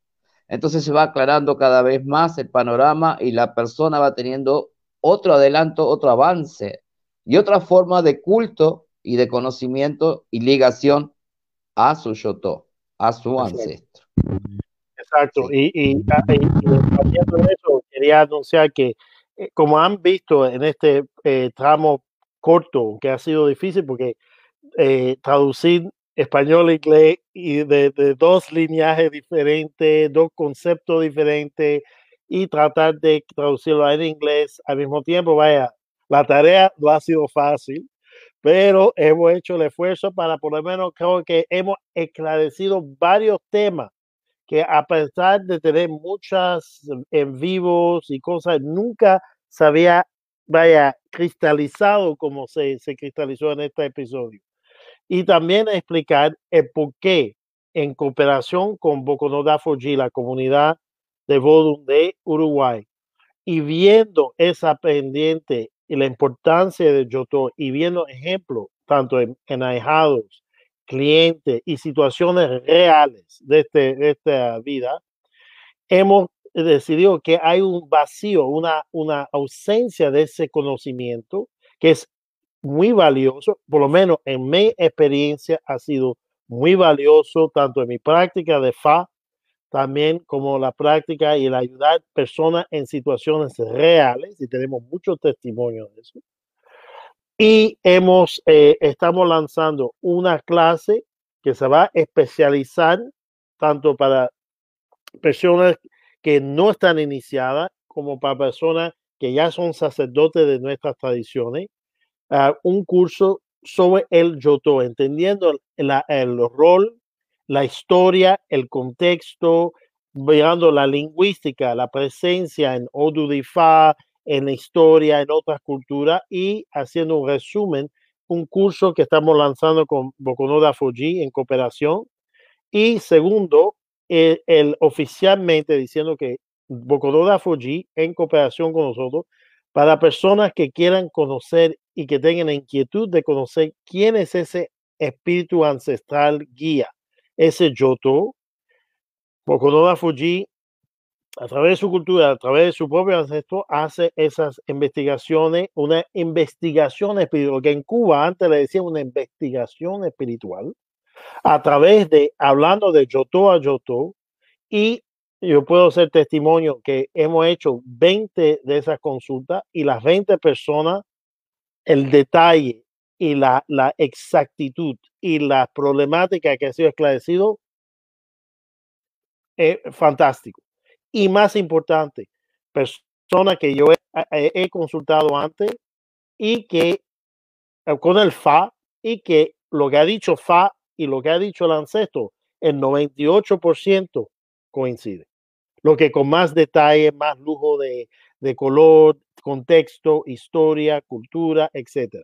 So, es un anuncio, y también para que sepan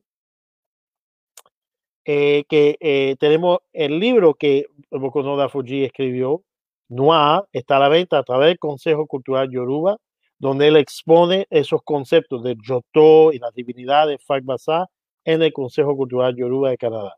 So, voy a pasar a Baba Nelson, después yo traduzco todo en inglés. So, Baba Nelson, Sí. para resumir, y proyecto y cosas que tú quieras anunciar.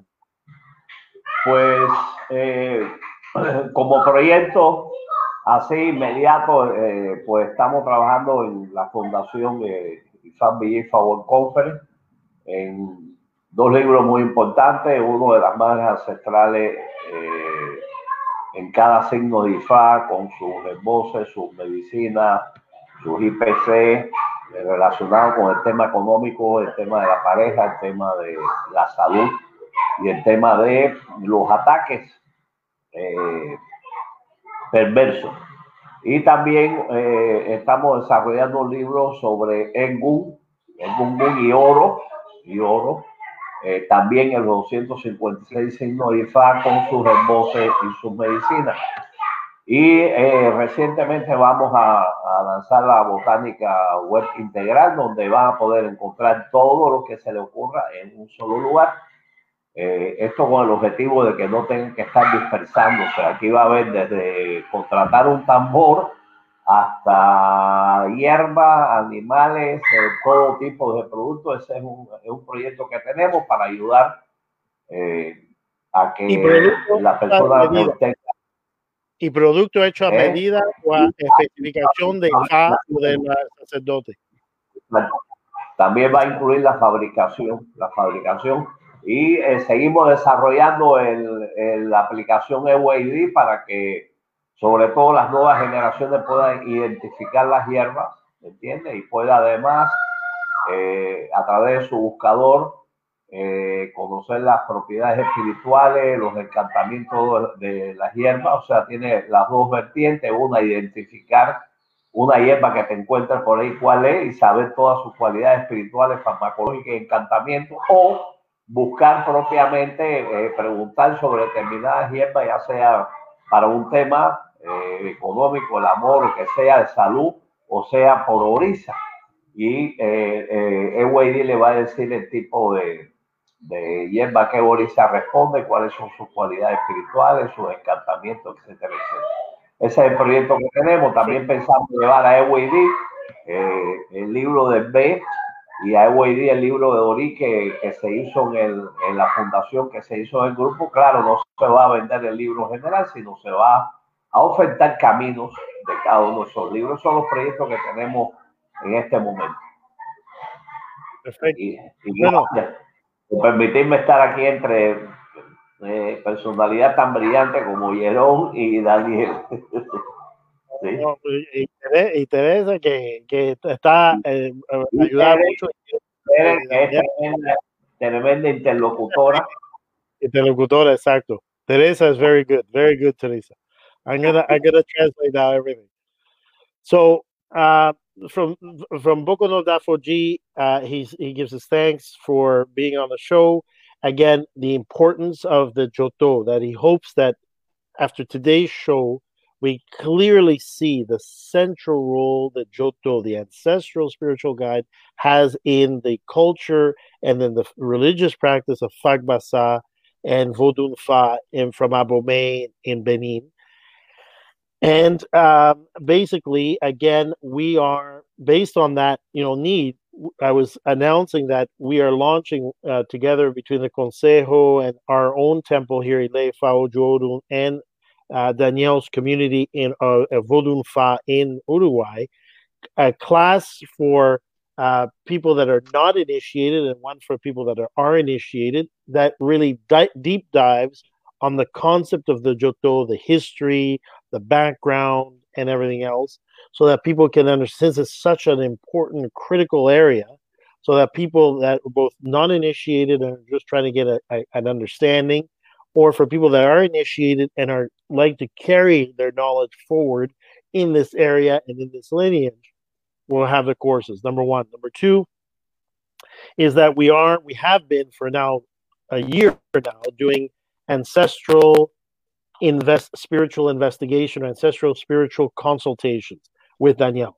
Daniel does them on his own with his community, but we've been working in partnership, and I have great testimony, great track record with him in terms of his readings for godchildren and clients alike here that are clients of Fa or godchildren of Ifa, and where we found that the message of the ancestral spiritual guide, the Joto, quite often matches the message or the advice of Ifa almost 90+% of the thing, but with other details and characteristics that only somebody who is a medium, an elegum, like Daniela is, like Teresa, can convey, right? Or can, details and characteristics that can convey.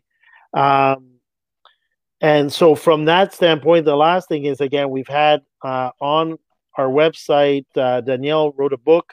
I was very honored to be able to help provide some research in terms of Afro-Cuban Ifa and also a little bit of editing assistance.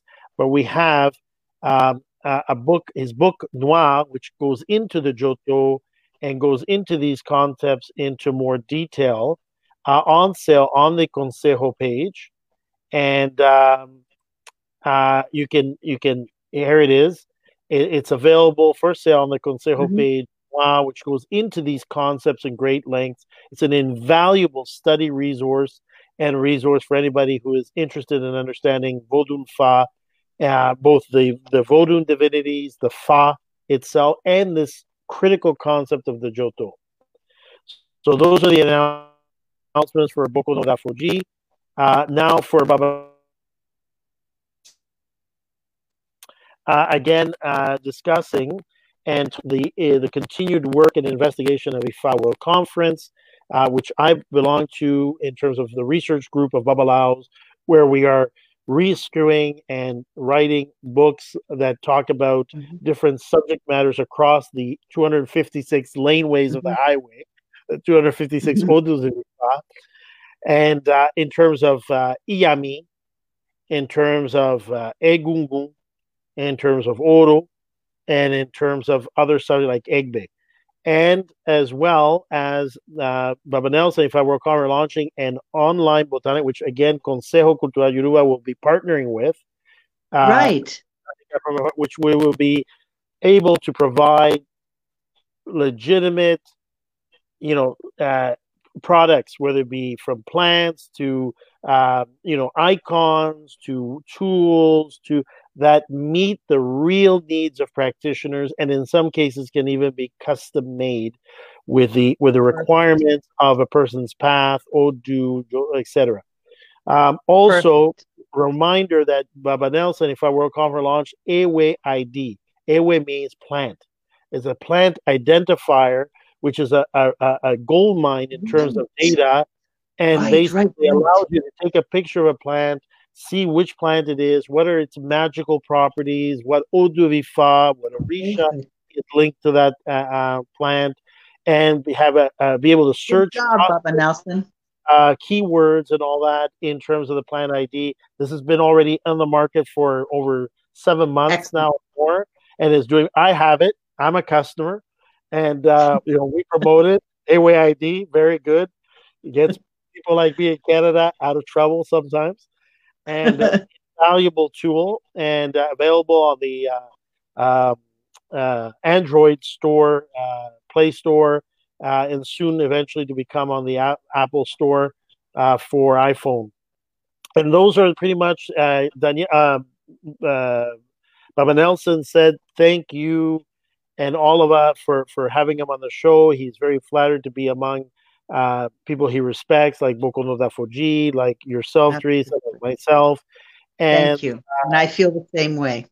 And again, we're one family. We don't just give lip service. We said all our guests constitute an ecosystem and a community that, although we may have different backgrounds, history, and knowledge, we work together because at the end of the day, we're trying to help our communities. We're trying to help our godchildren. We're trying to help the world at large in our small contribution, in our small way, but to bring knowledge, not fear, to bring hope, not despair, to bring tolerance, not intolerance, to bring understanding and not ignorance. So I hope that we will all continue to join us on this wonderful journey. As we say, life is the journey our ancestors began. Thank you for tuning in. I hope you were all able to put up with my attempted translation and live interpretation. I've done it with great respect and I've done it with great interest and heart. So I hope it's been useful. And I thank le doy las gracias a Bokono Dafoji and Baba Nelson. You're more than my mentors. You're my friends. You're my family. Ustedes son más que mis maestros, mis amigos, mis hermanos. Y los respeto y los quiero mucho. Muchas bendiciones, many blessings. Teresa, over to you for final words. I just want to say thank you to Daniel Dafoji, of course, brother, and of course, Baba Nelson. You're my mentors as well, and I appreciate everything that you do for us. And I'm looking forward to this new store and this website that you put together with regards to the plants and everything. And Danielle, your book, I wish your book was in English. Honest to God, I really do. But that's on the to-do list. Anyway, that will come. Translating. What? I'm translating it at some point. Okay, that's your job, right? Okay, good. I have to circle back to that. Circle back. Okay. So anyway, I want to say thank you once again to our guests for joining us tonight and on a wonderful subject, because I know there's going to be a part 2. Okay. I have some more questions, so I think it's going to be good. So everybody who tuned in as well, I want to say thank you very much for tuning in, and I hope you got something out of it. And I think that everybody is ready to probably go to sleep. And I know Danielle has to eat. I have to eat. Okay, and my shoulder's kind of sore, so we're going to say good night. So I want to say good night to everybody. All right. Thank you for tuning in. Have a wonderful weekend. Stay safe, everybody. Okay. And now, and since we said good night, this is a very personal thing. As a Canadian, I want to pay respect to a brilliant actor with one of the longest careers in Hollywood, Christopher Plummer. Brilliant actor. And as you were saying adieu, goodbye, I was thinking of The Sound of Music. So I know. Zane, good night. Yeah. For the spirit of Christopher Plummer that brought many smiles and great acting career in the thing. Pidiendo homenaje al espíritu de Christopher Plummer, que un actor con una trayectoria de más 50 y pico de años de actuación en películas como el Sound of Music y otras películas, que falleció hoy por un accidente. So, many blessings. Stay safe, everybody. Yes, absolutely. Thank you so much for joining. Bye. All right. Awesome. Good job.